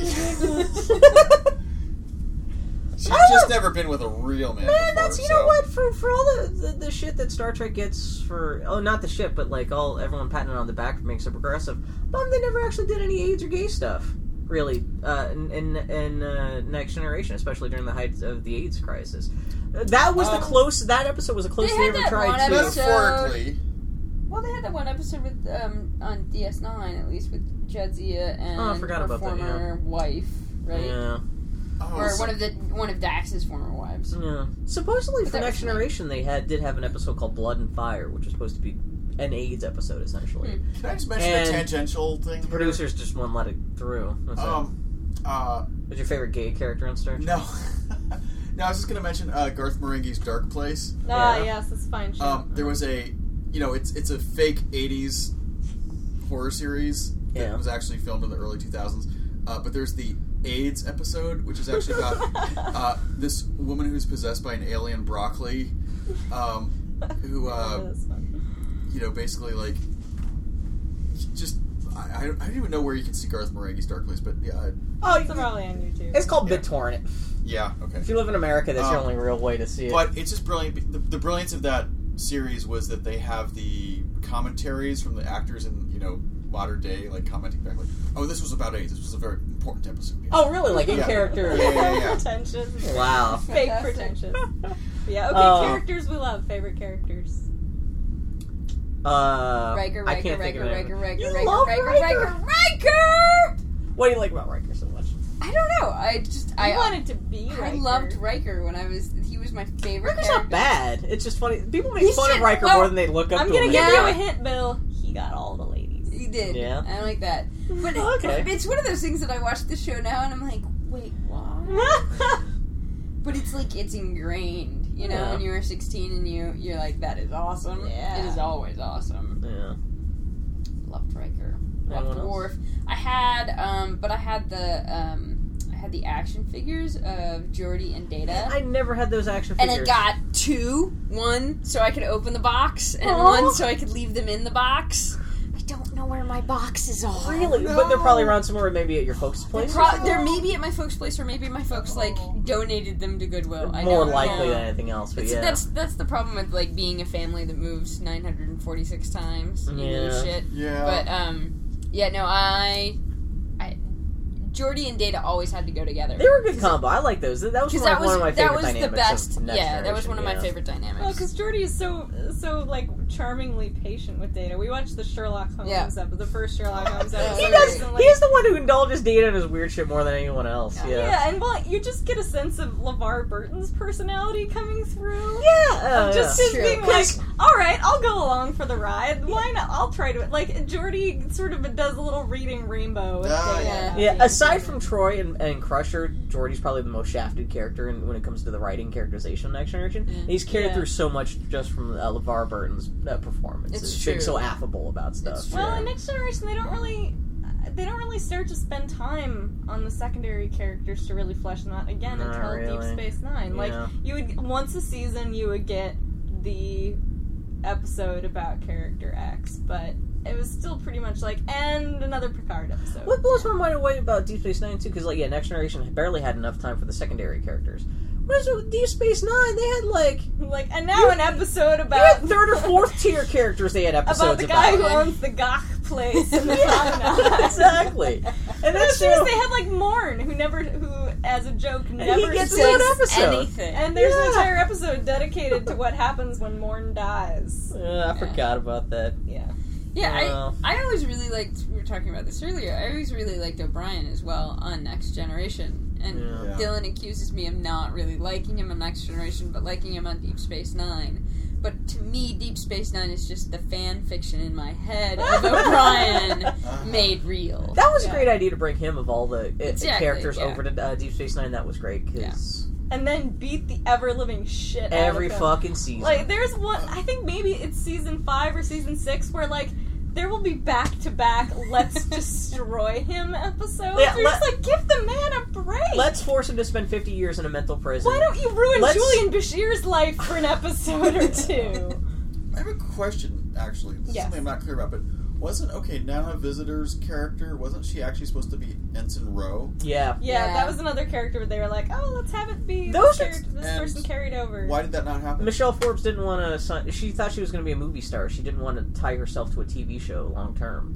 Because they built... It was they introduced her character on Deep Space... or on Next Generation just so they could eventually bring her over on Deep Space Nine. At the last minute, she walked away. That's very sad. And so they had to invent everyone's least favorite character, Kira Nerys. So you love Kira Nerys. Everyone... Yeah, no, we're talking about... It's Kira Nerys fan club over here. Yeah.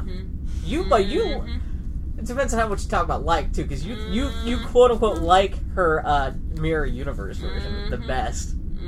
Yeah. Anything for a girl in a silver jumpsuit and a tinfoil headband. She does look pretty goddamn good in that silver jumpsuit and a tinfoil headband. But she spends all of her episodes just rubbing up against things. And fucking everything! And what's wrong with that, my friends? What is wrong with that? You could show her a pepper shaker and she'd be like, oh, a little pepper shaker. I love that Kira is the queen bee of that universe, though, that Mirror Universe. Yes. Yeah. And somehow she finds the time to stop humping things to run the universe. Cisco's just like this random space pirate, but she's the one he's kind of Han Solo, It's unfortunate. Kira Nerys, she was the shit. She really, after 7 years of shitty female characters on Next Generation, it was nice to see her. they had. Who knows what they could have done with Tasha Yar in Next Generation? That's a character they could have potentially done something interesting with. But no, Troy and Crusher mostly were there to be sort of moon-faced. They were there just to be and like even the conception of their characters, where it's like, oh, okay, we got to have a doctor, we got to have a counselor. Just they could be the ladies. They had to have a counselor. Like, and then we just need an excuse for characters to talk about their feelings. Sometimes. And then the counselor is made redundant by bringing on Guinan, the bartender, who everyone tells the problems. They're all going. Except that Guinan actually processes information. Yeah, she's actually helpful. And instead of just saying, it sounds like you might be angry. What are you doing? The Klingons are like, we'll destroy your ship. And she's like, Captain, I'm sensing aggression. No shit. Amazing powers. They should have naked Guinan and Worf's kid running around that weird holodeck program with the Cirque du Soleil characters and stuff. Out loud? Why you don't like naked Guinan? Just still with the hat though. Keeps her from drowning in the mud pool. Alright, so Kieran Reese, Patrick, your favorite? Kieran Odo! Man, those two especially. Yeah. That was a good couple. You like that combination? Yeah, they're one of the few Star Trek couples that makes any sense to me. Yeah, they have chemistry. Even Riker and Troy, that just seems so forced. Like, really, your love is eternal, and Zadi, etc. Zadi. Because you kind of seem disinterested in each other.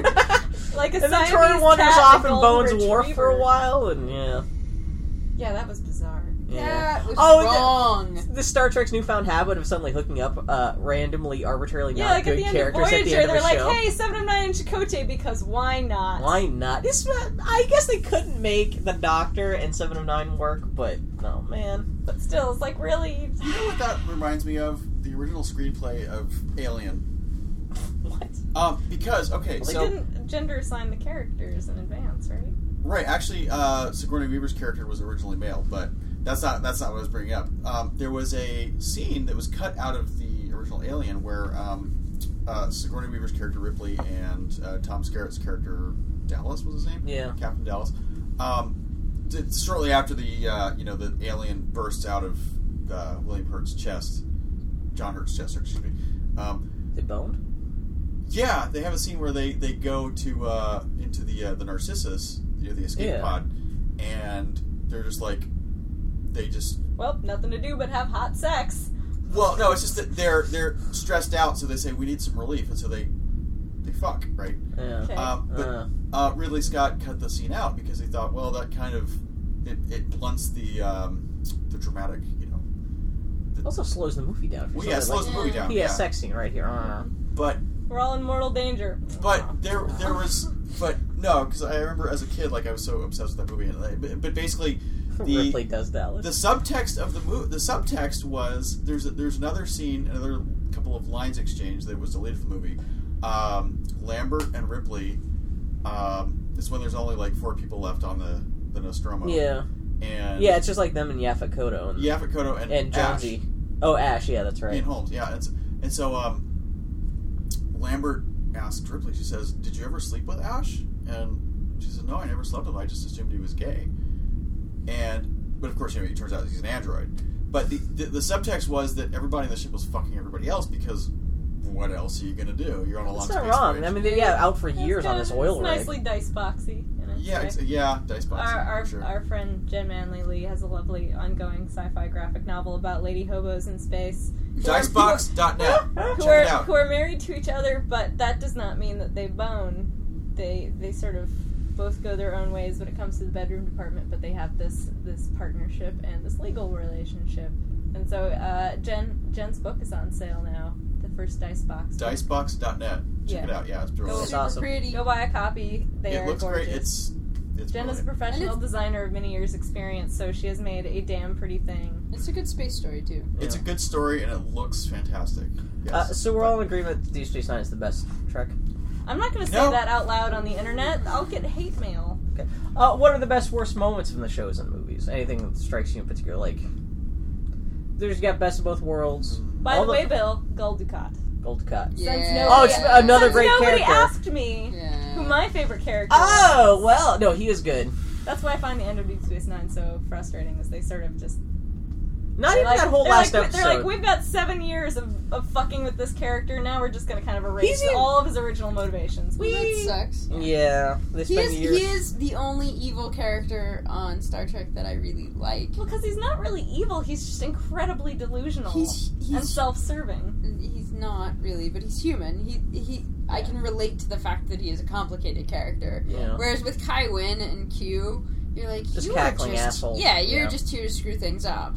And so they're hard to relate Kai to. Wynn does believe that she's doing the right thing. There's something... She believes that she's doing the right thing, but I have no evidence as a viewer and a participant at the audience that she's doing the right thing. Spoilers, you do a little bit later. She doesn't quite redeem herself or anything like that. Maybe but you do get with her. She stops being completely just kind of win. Child. Oh my god! Don't touch my ear! That's man. So when I love Kira so much, and then when she does that shit to Kira, and I hate Kai Wynn that much, I just want to flip the fuck out watching TV. You just want to cut her hand off. I just want to punch through the TV. That's I'm like, the Odo. Cutest thing I've ever heard. Odo needs to be Kira's earring and suddenly like bite Kai Wynn's hand off the next time she does that or something. Oh my god. But no, I like Kira because, not just because she's a tough character, but it's interesting because she actually has to learn to temper her rage and stuff during the...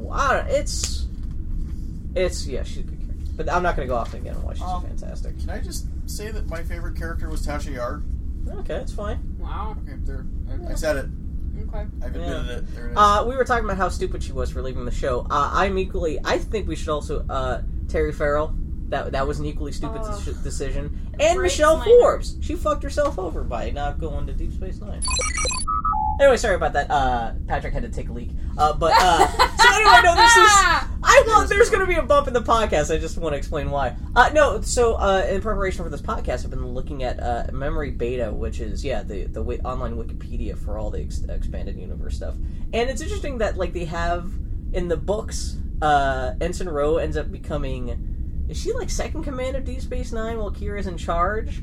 And then... I just went to such a fan fiction place. Oh, I know. But you know who she ends up in a relationship instantly. with? Go on. Quark. What? And not just on a one-off thing, but that's what their thing is. I call bullshit. Yeah. Memory Beta is fucking fantastic. They talk about how Quark becomes... Or Nog becomes a captain and of a starship and all this. Oh, it's fantastic. Like... The expanded universe stuff is Star Trek. Kira and Ro do it, and it's great. Yeah, and everybody watches forever. If someone does not write a book about that, they're fucking crazy. Oh my god! Is there any preeminent lesbian authors we could have? Right? You guys should just collaborate. Dylan Meconis. Yeah, do that as your next webcomic. Oh god. Colonel Kira and Major Ro. Just hot-tempered by curious Bajoran women. Oh. But, okay, anyway, do we talk about best worst moments of the shows and movies? Anything we like in particular? Well, let's all agree that the lowest point was the Janeway and Paris hyper-evolve into sentient lizards and have babies episode. The one episode of Star Trek where even the creators of the show admitted that is no longer canon. That is definitely the low point, is that somewhere in the universe there are hyper-evolved salamander babies. Yeah. I like how on the show, at the end, they're just like, oh, let's never talk about that again. I know, and like even with, that was almost like a meta commentary on its own episode. Guys, you don't need to see it. You'll never. Don't they end up laying eggs? Yeah, like they mate. It's not that they turn into lizards, but they fuck as lizards. Yeah, no, you guys. That is. It's because they go past warp 10. You guys and are they washing away all of my beautiful Kira Ensign Ro images and replacing them with we can fucking bring them lizards. back. I will draw fan art just for you when we're done with this. But those are 42 minutes of your life you will never get back if you've seen that episode. Woo. Yeah. Well, I gotta say, okay, this is... if you were alive in the summer of 1982... yes, technically. Okay, well... well, I was a lad, but I went with my sister to see Star Trek II: The Wrath of Khan, and 30 years ago. God, it was 30 years ago. It was 30 fucking years ago. My God, wow. Well, okay, but just like, oh man, I can't even describe to you what an intense experience that was to be, to have grown up with the show. Spock is like, a part of your family, and then And then this, the scene where he, willingly gives his life, and that whole scene, like, man, it was an intent. Like, my sister was in tears.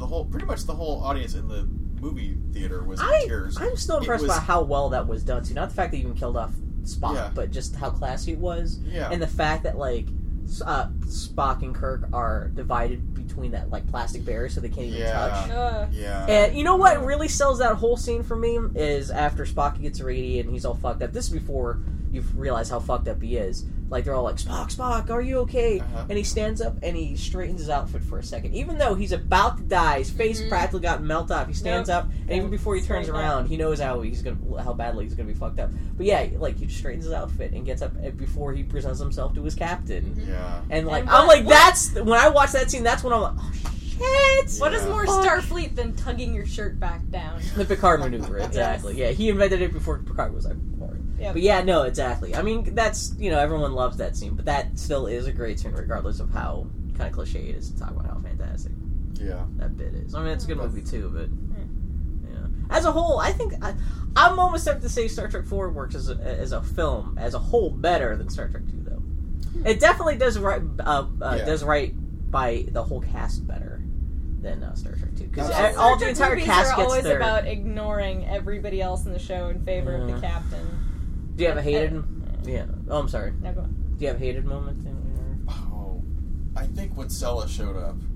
Oh, Tasha Yar. Even though I love Tasha Yar, like, bringing her back as Sella was just... That was stupid. That was so... Just also got a dumbass haircut. She got dumbass shoulder pads. Everything about the Romulans. I wish the Romulans could be better. They have those weird ridges that the Vulcans don't have. Their outfits are dumb. Oh, can I just... Okay, so this is a friend of mine. I have some conversation with a friend of mine who is of the Jewish faith, and I don't know. He insisted that the Vulcans are supposed to be Jews, and the Romulans are supposed to be Arabs. Everybody always has these ethnic theories about space Jews or whatever. I don't think Roddenberry ever thought that far, other than they're Chinese. Right. Yeah, Japanese Gene kind of. Roddenberry is very much a man of his generation, for all that he was kind of a progressive goober.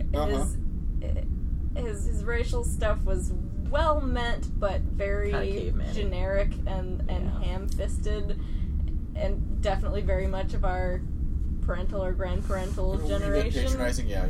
And then once you get to stuff like Deep Space Nine, where you have the Bajorans, and everybody's like, "Oh, they're space Israelis." You're like, well. Yeah, that's kind of what they start off as, but they get a little more textured than that. There's maybe a little inspiration from that, but there's no... After the one half white, one half black face dudes things... And what were those aliens called? The Allegorians? Yeah, exactly. Yeah, from the planet Metaphor. Yes. Man, I was watching... Just in the last week, I watched Best of Both Worlds, because that's supposed to be, great, Next Generation thing. But then I watched the episode Family after that. Which is Kirk or Picard. Picard goes back to the winery. Yeah, he goes visit his brother. His brother's a dick, and he's got his little nephew. And that's a great episode. It's one of my favorites. And that's when you see Picard kind of break down about how badly the Borg fucked him up. And that's just generally that is a fantastic episode. Which got me thinking about how much fucking Star Trek Generations pisses me off, where they just arbitrarily kill off his brother and his nephew. Mm-hmm. Yeah. Just to, they burn to death in a fire. Have some pathos. Yeah, it's so fake and manufactured, just way of trying to generate instant sympathy for Picard, and it's just, man, fuck that. I mean, I tend to think, it's almost, the Star Trek Next Generation movies are such a waste of potential. I just pretend they don't exist, actually. Yeah. They're as bad to me as the Star Wars prequels are, where they just... Those stories are so un-Star Trek-y and make so little sense. Everyone loves First Contact. Fuck that movie. Well, that's because Star Trek is not... It's not like Star Wars. It's not built for telling big, epic tales of things blowing up. No, it's all about, the episode's coming to an end, so let's sit in the captain's chair and talk about what this episode was about. Yeah. What did we learn? It's not running away from explosions in slow motion. Well, the original series made the jump to movies a little bit better because that was a little bit more about punching guys, and that lent itself a little bit more to just kind of goofy. Well, yeah, heroics. but it was still Kirk punching a dude, and getting his shirt ripped, as opposed to the $1 billion special. Every Next Generation movie ends with Picard with his sleeveless jumper punching someone, and right before something blows up. He's got to show off his guns. He's got great guns. Man's got good guns. I was even making notes about how much Generations pissed me off. They wasted the death of Kirk, turned Data into a gibbering hobgoblin, destroyed the Enterprise D for no real reason, and killing Picard's brother and nephew off camera. Which I was thinking about. One of the things I was thinking about this episode, we could also talk about what our ideas for a future Star Trek series would be. And I was thinking, you could have if you were to have a show that takes place in the future, you could have a nice little cameo from Picard's nephew. But you can't, because you burned to death in a house fire. Well, also, we'd have to ignore the whole J.J. Abrams... Well, no, because technically those are separate universes. That's a separate universe. Although, whatever takes place in the future, you still have to deal with a Romulus that's been destroyed.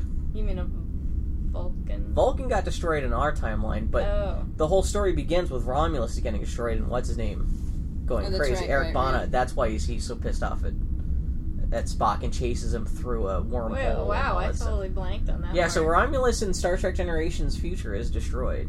But wow, that's hardcore. But then of course, but the Abrams universe is a split. It's a schism timeline. It's destroyed before they go back in time. Right.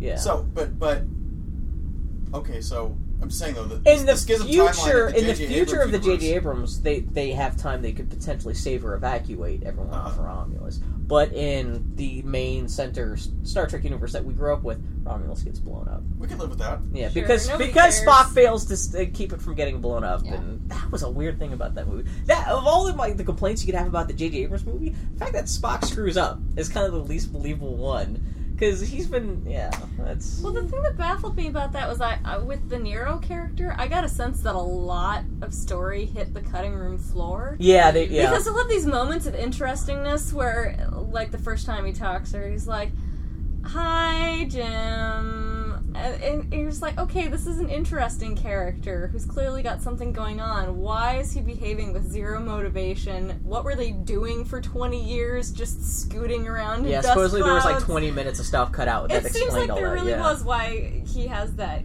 mixed delivery, and then he just turned into an evil elf dude with tattoos. It just didn't make any sense. Like, you need a coherent villain if you're gonna do that. But the question was, what would we do for a new series? If you were to bring back Star Trek as a televised weekly serial, what would you choose for it? First of all, the new Battlestar Galactica did raise the bar.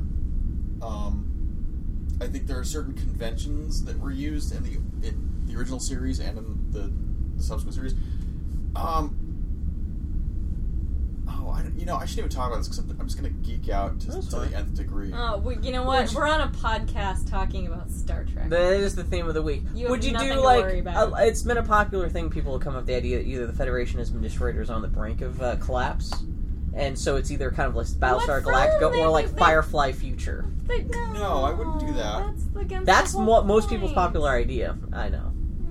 So that you destroy the basis of the idea that you still have someone who's exploring, but they're exploring for themselves or something like that. They're not funded by Starfleet, so you still have that just watch Firefly. It's a perfectly instead of trying to turn Star Trek into Firefly. Lovely show. That's what Enterprise should have been. Look, this is all just getting. They had their chance with that, and they just didn't do anything interesting with that's because Enterprise. Well, the people who created Enterprise had been working on Star Trek for 20 years, and they were just running out of fuel. Yeah, they just had no ideas left, and there was no fresh talent involved. Anyway, go ahead. I really like the stories where it is having to deal with the conflict of different cultures living together. That's the thing about Deep Space Nine that I really enjoyed. Here's this group of Federation folks who have this particular culture on the edge of the universe. It's Casablanca, except no Nazis. Yeah. Well, except with Cardassians. And they have to learn how to get along with, or at least live side by side with, the Bajorans and the Cardassians and the wormhole aliens and all that bullshit. Yeah, it was fun to watch Starfleet be the people holding the foreheads of the two kids as they try to punch each other. Like, come on, guys! So to me, that stuff is the interesting stuff. So what happens after exploration? What happens when you actually have to start coexisting and building with one another? And, I think it could be super cool to see a planet Like a new Federation planet? Ooh, like a new Federation colony? Yeah. Wow. Actually, that... Because it's... We'd have to come up with another kind of geopolitical situation that's interesting. But, like, sure. their mission Israel... is colonize this star system? There's something other than just Israel, like Deep Space Nine did that you can do. Yeah. Huh. I never thought it was just a planet. Well, or, like, you've got a collection of system. 3 or 4... Yeah, and then you could have different parts of the planet. Yeah. Because then you could have the interaction and the trade between the different planets, and maybe, one colony is primarily made of... No, would you have this take place just right after Next Generation or something? Have it take place, around the same time 15 as DS9. years after Deep Space Nine. Yeah. Because that's the fun thing about it.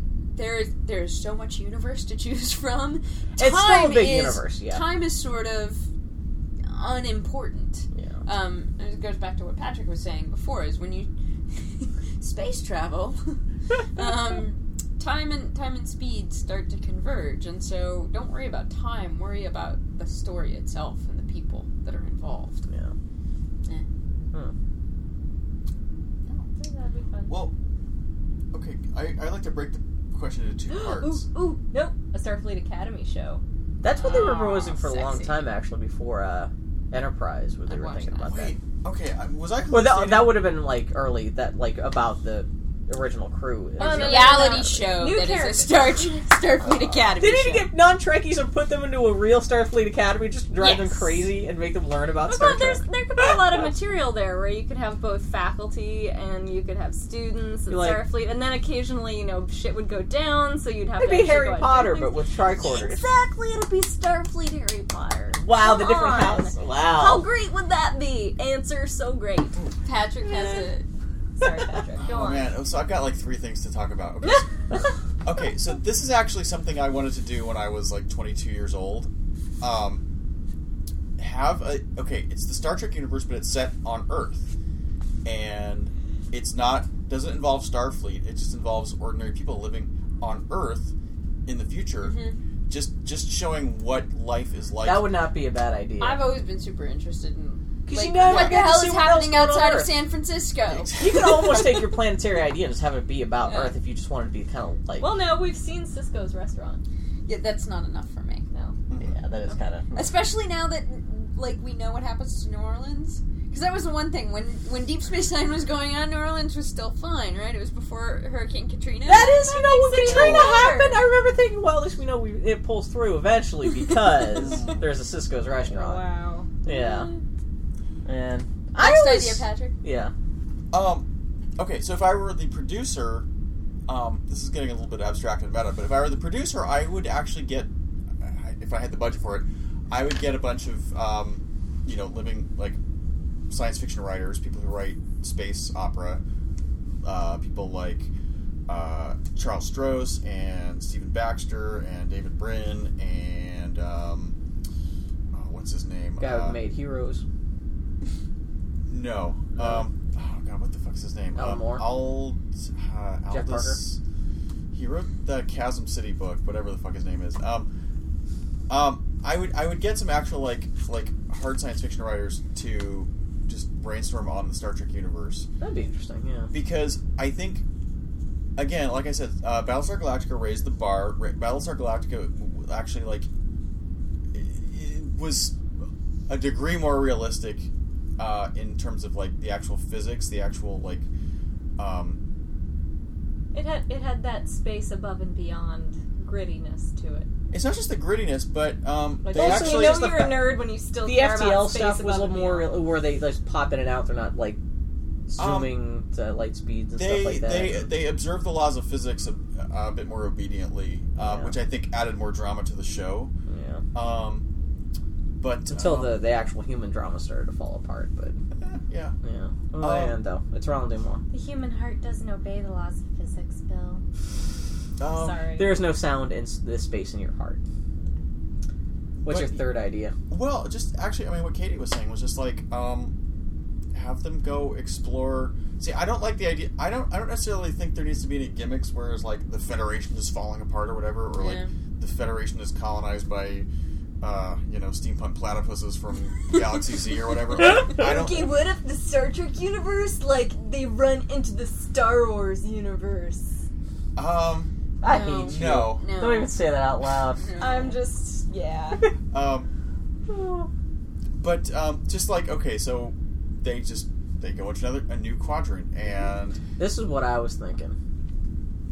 Yeah. I'm sorry. Oh, okay. I didn't mean to totally stop. Wait, what's in the beta quadrant? Well, anyway? thinking about Delta and Alpha. Well, What's up with the beta quadrant? What's going on over there? Well, Is it like that's the broom closet They're still of working the galaxy? No, they're still working on some bugs. Wait. Okay. Wait. This is okay. Oh, I see what you did there. awful. Well, no. Wait. Actually, no. This is a memory that just came dislodged just this moment. When I was watching the pilot of Next Generation with my sister, and when Q shows up, I remember my sister saying, "Oh, they're being probed by galactic intelligence." Like she was reading this whole. Your sister was a cool person. She was reading this whole like. She was assuming Q was more interesting than the writers actually intended. Yeah. But galactic intelligence. There was this. She like had this theory like, oh, Q obviously there's this web of galactic intelligence, and it's sort of probing and testing the human species before it allows. That's kind of what he's doing, but he's not what but she it thought turns it out was. But he's just functionally, this, that's kind of what he's doing. He's just like some random Hesher. Like he's like the guy who hangs out in front of the 7-Eleven, like offering to buy beer for teenagers in exchange for a pack of smokes, right? Yeah, then you're on top of except the on a cash. cosmic scale, right? You know. Yeah. But I think her idea that there was some kind of deeper intelligence to the galaxy. That not quite a creator, but just some kind of not like God or anything, harmonizing but energy that kind of just like that there might have been a prior some sort of force, if you will. No. That surrounds us and binds us. That holds. No. My sister was not into that shit. She was an Arthur C. Clarke nerd. She was the whole idea of like the black monoliths. You know, the black monoliths, that there was a prior race of like intelligent beings who basically sublimated themselves. It's funny that Star Trek's not really gone there. Aside from the alien race that created all of the upright the progenitor creature? Yeah, the progenitor race that created all the races that we know in Star Trek. There really hasn't too much been much. Well, that's the other thing too. Like the CGI technology is able to. Like I think one of the things that Gene Roddenberry was very adamant about was that all the aliens look vaguely human-ish. Well, also though, I wonder if that was more just budget. I think with it was the budget. exception of the Horta. Yeah! Let's not forget the Horta. Gotta be Horta no captain. Kill eye.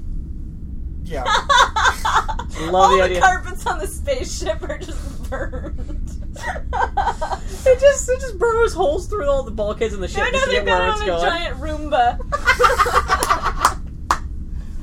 That's the next Star Trek series. That's how they're bringing it back. Yeah, like well, Captain sure. You can have Trooper C just burns engage. It never speaks. It just oh my god. Well, it needs a Vulcan to just hang out and like. Strategy meetings take a really long time. Oh my god. Ship's counselor is one of those giant things connected to the back of the ship, sucking energy out of the ship with a big CGI space tail. No, Yeah. the Crystalline Entity is security chief. Oh yeah, the little flying barfs. Yeah. Would have to be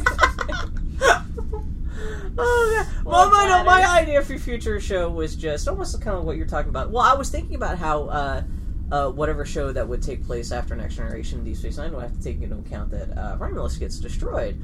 And so I was kind of looking at a map, what the Star Trek map is supposed to look like. Turns out the only thing Earth sits on the border between the Alpha and Beta quadrants. The only reason Starfleet has never really explored the Beta quadrant is because is that Romulan space? Romulan space. So if the Romulan Empire collapses, boom, you got your Beta quadrant. Hey. And they got another whole quarter of the galaxy that they could explore. So even if they just jumped ahead like another 70 or 80 years, just like the original Next Generation show, and just said, hey, this is us just exploring the Beta quadrant, and you could have, change in political structure of the Alpha quadrant, or maybe the Klingons are suddenly into sewing or something all of a sudden for arbitrarily for some reason, or the Dominion are sending Twinkies through the DS9 wormhole or something like that. But yeah, that could be cool. Just another an Enterprise. Just I don't know who the hell you crew it with. Oh. That's the bitch. That would be actually harder than coming up with the basic idea. Was Hint, like, who's your the captain should not be a white dude. No, I want the captain to be an Amazonian native with a giant lip disc. That would make it hard to deliver some of the lines. I don't know. Is it hard to talk with a lip disc? I actually don't know. Who's half Horta? He doesn't have a lip disc. So. Yeah. What if the lip disc is like an iPod? No, I actually wrote some fan fiction back in the 90s where there was a Starfleet one of the Starfleet ships had a captain who was Amazonian, who had a lit disc, and a parrot. I say it's not even human. I'm just saying. And a parrot. Yeah. Okay, well, speaking of who we'd choose for different crews, this is our last segment is our handpicked crews. If we had to spend 7 years, 7 seasons, running around the galaxy, what ship and what crew would we handpick for our mission, 7-year mission, if we're going to have our own little Star Trek TV show? Well, you have to pick crew members from existing Star Trek stuff, and whatever ship you like. Patrick, you came up with something, but you were going to staff your crew with a whole bunch of like random non-Star Trek people. Oh, well, yeah, I thought it was like staff with anybody, so I was going to be like, I'd have like Neddard Stark from Game of Thrones, I'd have like, Molly from Neuromancer would be the security chief, and I have Buckaroo Banzai as the science officer, but no, I'm going to take a pat. Everybody else should go first, because I need to think about this a little bit more. Ensign Rowe and Major Kira. That's it. The 3 of you guys. Warp core has been ejected. They're just floating through space. Just making out. Yeah. No, trapped in the holodeck. I was gonna say, it's all actually just taking their clothes place got in a blown holodeck. off by an accident right before they got into the holodeck. No. Let them make their own decisions. I always imagine Bajoran clitoral hoods to be rich. Bill! I'm saying. And just like that, it is ruined. You get used to it after a while, is all I'm saying. Oh! I'm just saying, Odo and Kira had sex with Odo training on top of Kira. This is where you stop talking. I'm just saying, weird things have happened. My crew! Okay, well, fuck it. I'm going to be talking about my crew. I would choose, I don't know what ship. A ship. Give me a ship. I was going to choose all nothing but pack leads, because that'd be hilarious. Because I am pack led in real life, practically. I like the D. Guys. The D is my ship. The Enterprise D? Yeah. Enterprise D would be, if you're going to live on a ship for God knows how long, the Enterprise D is my ship. Oh, man. And I'm sorry, I would totally hang out in 10 Forward with Guinan. Yeah, no, You're just I like drink. Guinan. Man, okay. And I get to wear a hat. I guess this presumes that Guinan hands out hats on Thursdays. They're like the Burger King paper crowns, except, man, she's just replicators churning out hats overtime. Yeah. I would choose my captain, Cisco. Yeah. Because he gets shit done. First officer would be Kira. Yeah. Science officer, Spock. Because you got Spock. Come on, you got a Vulcan on there. Chief engineer, Scotty. I like him because he's fat and silly. Both great reasons Scotty like a person. Scotty was always my favorite character of the original movie. Really? Just because he seemed like the most normal human guy. Because he loved chicks and getting into fights, but he also was enough of a nerd. Really just hated his boss. Yeah, he hated for all those demands he kept putting on him. Man, I love him. You jackass! You don't understand anything. Oh man, Worf and Odo for security. Uhura, communications officer. Yeah, communications officer. You only got 2 choices. Do you need it after the first This series? is based off a meme off of Reddit, so that's why they also suggest choosing 2 security officers. I'm not quite sure why they did that. Chief medical officer would be the Doctor from Voyager. Fuck yeah. Not the Doctor from Woo. Operations officer would be Chief O'Brien. Because he's the best. And counselor would be Quark. It just pass out drinks. Yeah, why not, Yeah. So that's frustrated. If I had to spend 7 years on a ship with a bunch of Star Trek people, that would be my list, is all I'm saying. We would have a very similar ship. Yeah. Except that. Uh-oh. My captain's Picard because I'm a Picard loyalist. Yeah. I see, my thing was Cisco and Kira, I love how they interplay, so I think as a commanding unit they would work well. Yeah. But I want to see Jadzia as Picard's first officer. Wow. They might actually make out. I think it would be hot, is what I think. I don't think he'd like her. Really? I think she's older than he is. I think that would be the first season. Yeah. I think they would there's got to be an arc. Sure, and then they'd end up drinking tea together and discussing the universe. Yeah. Drinking tea out of each other's belly buttons. I'm gonna take Data as my science officer because he's probably better science officer than Spock just because he's a fucking robot. Yeah. Yeah. But I'm also taking him because I want Geordi is my chief engineer, and I don't like to break up a good couple. Oh, that's a good idea. Fair. Oh, man.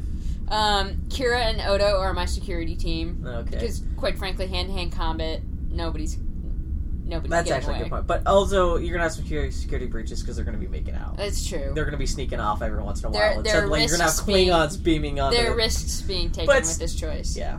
My comm officer is the computer because you don't need a comm officer. Chief medical is Pulaski because she's a tough lady. I feel so bad for hating on Pulaski back in the day when that show. I did too, but now when I watch the shows, I really like her. Thank you. I have liked Pulaski for years, and everybody's always like, "No, she's mean." I'm like, no, that character is what that show needed. She's the one character at the start of that show is like, I'm unimpressed. Yeah. Even like especially with Data, she's like, you're a fucking robot. Yeah. What is this? Everybody stop trying to teach him why kittens are cute. He's a goddamn machine. It would have sucked to see her suddenly, eventually, over the course of the show, get a Data. Okay, I understand you're human, whatever. Right. But it would have been fun to see that process. Yeah, anyway. she's a hard ass. I liked that. Yeah. O'Brien is my ops officer. Yeah. And my counselor is Worf. Because I can see that. He would shoot you straight though. He wouldn't fuck around. Yeah, no. He's just gonna tell you that you're full of shit. But because I didn't have must be strong. Because I didn't have a purpose for him in any of the other roles, I've also chosen a ship's mascot, and that is Riker. Just hanging out all the time. He's just like he's just like everywhere. Hey, he's like the jester in the Kate Beaton cartoon. You know what? Yeah, he's just breakdancing through the hallways during the dramatic scenes. Exactly. Let him play trombone. He's got this really great gig in the holodeck every Tuesday night. He's like Ron Swanson with his saxophone. He's just practicing. He's hanging out in the work nacelle. He's over here. Yeah. He's just he likes to be helpful by making observations that are obvious and tugging on his uniform. Yeah. You gotta make sure. He gets angry when anger is called for. And he knows. I thought you were just stating the basic states of human being. He knows how to smile and tell jokes when ladies are near. He does have eyes that are turned at 45-degree angles from what they should be, too. Which makes him, when he smiles, he looks like the fucking Cheshire Cat. That's true. Oh, my God. Very. But yeah, no, that's great. So they're going to have Riker painted on the side of the ship, too, right? Oh, yeah. Yeah, just half-naked playing the trombone. Yeah. Sexy. Okay, so... Alright, so I when I first heard this, I thought that, like, if you were the captain of the ship, so yeah, that is kind of like, no, but so it's not a question. The captain of the ship. So this is a question. Yeah. Okay, because really, I think the question, as I interpreted it first, was if you had to be the captain of the ship and you were concerned with your own survival and the survival of the crew. But in terms of, like, what would I watch? Like, as a... No, if you had... show, I was pursuing if I had to be on the ship stuck with these people. Say if I were just like a random crewman number 5. Okay, so you're just like some blue shirt functionary. Yeah, who would I have to tolerate, yeah. Okay. You're serving on the ship. Okay, well, I would pick the Enterprise E. Just because... Well, come on, we've barely seen it. Come on. I know, but and what we saw of it was half Borgified, right? So you know the only reason there's an Enterprise E is because they knew that they were going to have to build a bigger, more detailed model of the Enterprise for future Star Trek Next Generation films after Star Trek Generations. Mm-hmm. And so they thought, well, we're going to have to build a bigger model anyway. Well, why don't we just blow up this old one? Just, that'll be a story point, and we'll just design and build a whole new ship. Which kind of bums me out. Yeah, Enterprise D, I love it. My favorite Enterprise design is still the Enterprise refit from the movie, like the original movies, like Star Trek 1, 2, 3, and 4. That's still my favorite design. But yeah, if you had to live on a ship for God knows how long, the Enterprise D is where it's at. Some of these still have holographs or holodecks on. My imagination tells me that Enterprise E was pretty darn swank, though. Yeah, well, it's big. It's almost as big as the Enterprise D, so I would imagine it's got some kind of. Well, no, it does have a holodeck because in the Borg episode in the Borg movie they. Yeah. So Alfre Woodard for most of your positions. Who? Alfre Woodard. She was the black lady in that Star Trek movie. What's her name? Rosie. Oh, Rosie. Oh, you mean the Earth girl who was the black Earth girl doesn't know what's going on. Yeah, she was pretty hot. I gotta say. Yeah, she wasn't bad. Though, oh man, I wouldn't be saying this if I hadn't just had 2 glasses of wine. But I remember she and what's his name? Zebulon. What's his name? What was the guy's name? The guy who invented the warp drive. Zephyr Cochrane. God, I know that. Who was born next year or something like that? Yeah. Yeah, no, I just recalling thinking there's no way they could be hooking up because he was twice as tall as her, and how would that? No, never mind. Was she banging Zefram Cochrane? They were on their way to go do the nasty when the Borg ship starts firing on them. Really? I don't remember that. Go back and maybe I was reading that into it because I don't. You wanted to bang Elfrey Woodard or Zefram Cochrane. All right, let's bring it back around here. Oh wait, we never did talk about who would want to bang. That's probably the most important thing of all. But anyway, yeah. Well, Tasha Yar, but well, I guess that is part of our favorite characters. Is like, yeah, pretty much who would want to bang. Yeah. So make Kira sneeze. Yeah. So I would want myself to be the captain, but if I weren't the captain, I guess you can be the captain. Okay, cool. All right. So first, I wouldn't want to be captain of my ships. Fuck that shit. First officer, Savik. Oh, no? Which one? Kirstie Alley. Okay. Or else maybe the woman who was trying to get Riker's job in The Best of Both Worlds. Yeah, Brian Dennehy's daughter. Was that Brian Dennehy's daughter? Yeah. She had it going on. She was badass. That would have been great. Yeah, if Best of Both Worlds had ended with Picard getting blown up and Riker becoming captain, that would have been great. She would have been great. She would have been excellent. Yeah. Yeah. So science officer. All hot chicks. Maybe so far. Okay. Well, actually, no. There was in the animated series, there was a bird creature named Alik Am. You're not going to go for the MRS or the cat chick or whatever. The cat chick was pretty well. I just remember I wanted to learn more about the bird people, so I would have that bird guy be the science officer. Okay. Tasha Yar, of course, would be security. And then what are the other positions? I'm sorry, communications. Communications. Chief engineer. Chief engineer. Just say Hugh. Hugh? No, come on. He's a Borg. He's traitorous. He's good. He'll help out though. Okay, sure, Hugh. Okay. Hugh and Lore. Let's go total polyglot then. Yeah. Okay, Hugh. Okay, so the science officer. That's the bird guy. I'm surprised you didn't also pick Larry Riker. Who's the weird twin? Yeah, Mustard Riker. No. Okay. Tom Riker. Yeah. Who tries to make out with Kira, and then he just steals the Defiant. Anyway, Morn. Okay, so yeah, Tasha Yar and Ensign Ro would both be. Why don't you just clone them? Because you can clone things in Star Trek and just have them just clone them or holograms. Yeah. So science officer. Okay, navigation. Oh my God! In Star Trek Next Generation, the chick who played Worf's lady wife, whoever Alexander's mom was. Yeah. She was super hot. Yeah. She also played for one episode like a Vulcan science lady. Really? She's fucking hot. Really? She might be a good idea for science. And episode. The guy who played Jakar in Babylon 5 was also a Romulan in an episode. He shows up in a couple episodes. Yeah. He wore a lot of makeup as an actor. Yeah, before he died. He died not too long after Babylon 5. That makes me sad. Yeah. Anyway, yeah, Jakar. Man, fucking Jakar. Counselor? No way. Counselor? Oh, Must we? Keiko? Miles! Put away your toys. Oh, okay, the episode where they accidentally thaw out the sexy alien who, like, gives off the pheromones that makes everybody... The hell episode is this? Remember the one where, the original series? It was Next Generation, X-Men lady. Famke Janssen. Oh, was that her? Yeah, and she plays Picard's. She's also an X-Men. It's funny because they're both they almost fuck in that episode. Wow, they almost. But then, like 2 years later, they're in the X-Men movie together. Yeah, where she's the perfect mate for. She ends up like bonding with Picard. I just love that scene where she accidentally wanders off into 10 Forward. Oh, and she's like hanging out with the sailors and shit like that. She's like, every guy in there is hot for her, and then Worf comes to break up the situation. Like, okay, no problem, and then she gives him some kind of Klingon mating growl or something, and he raises an eyebrow, and then Riker, I seem to recall, says, "Okay, excuse me, I gotta go to the holodeck." I know that quote was over, kind of like, yeah, Jesus God, yeah. So I think she'd be the counselor. Self-cleaning like an oven. Yeah, I think that they may have made that joke with the holosuites on Deep Space Nine. Oh, that's right. Didn't Nog had to clean the holosuites after God, you can't every imagine. Night? They probably just had to airlock all the juices out of that thing every night.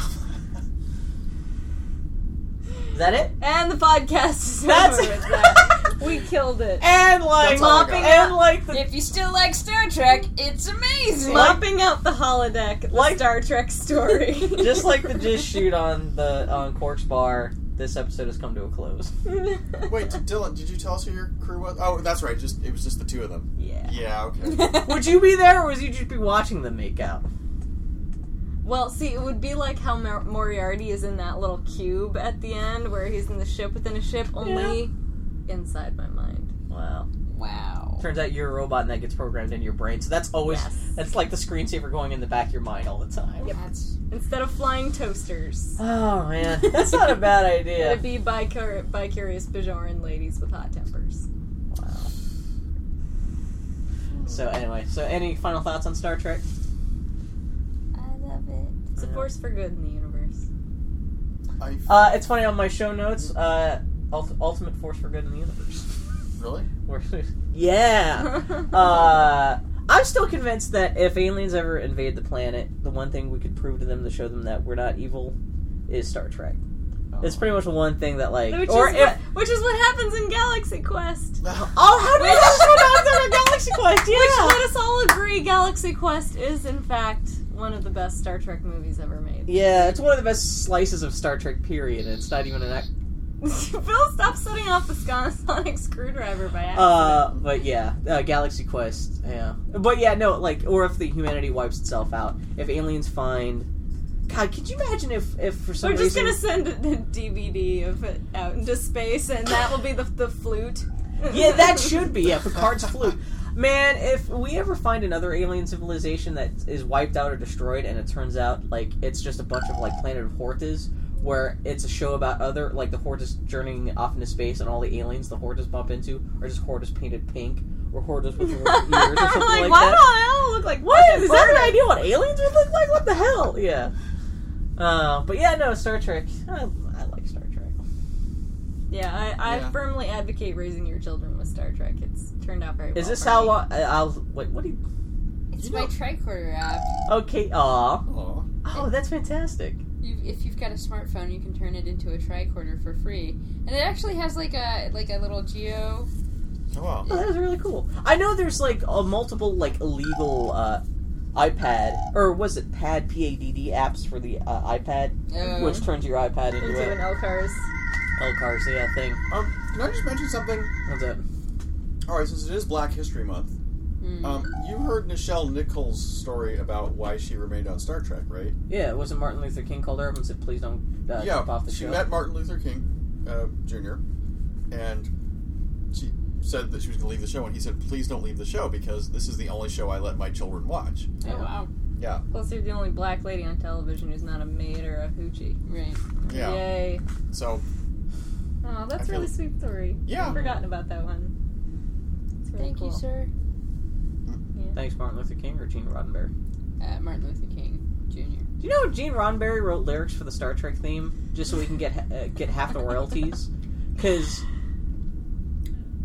he deliberately dicked over the composer of the theme just to get that half the money. Star Trek, we're trekking through the I can't remember what it is. Yeah, it's something ridiculous. Anyway, so yeah, this has been Bill Mudrin, Patrick Farley.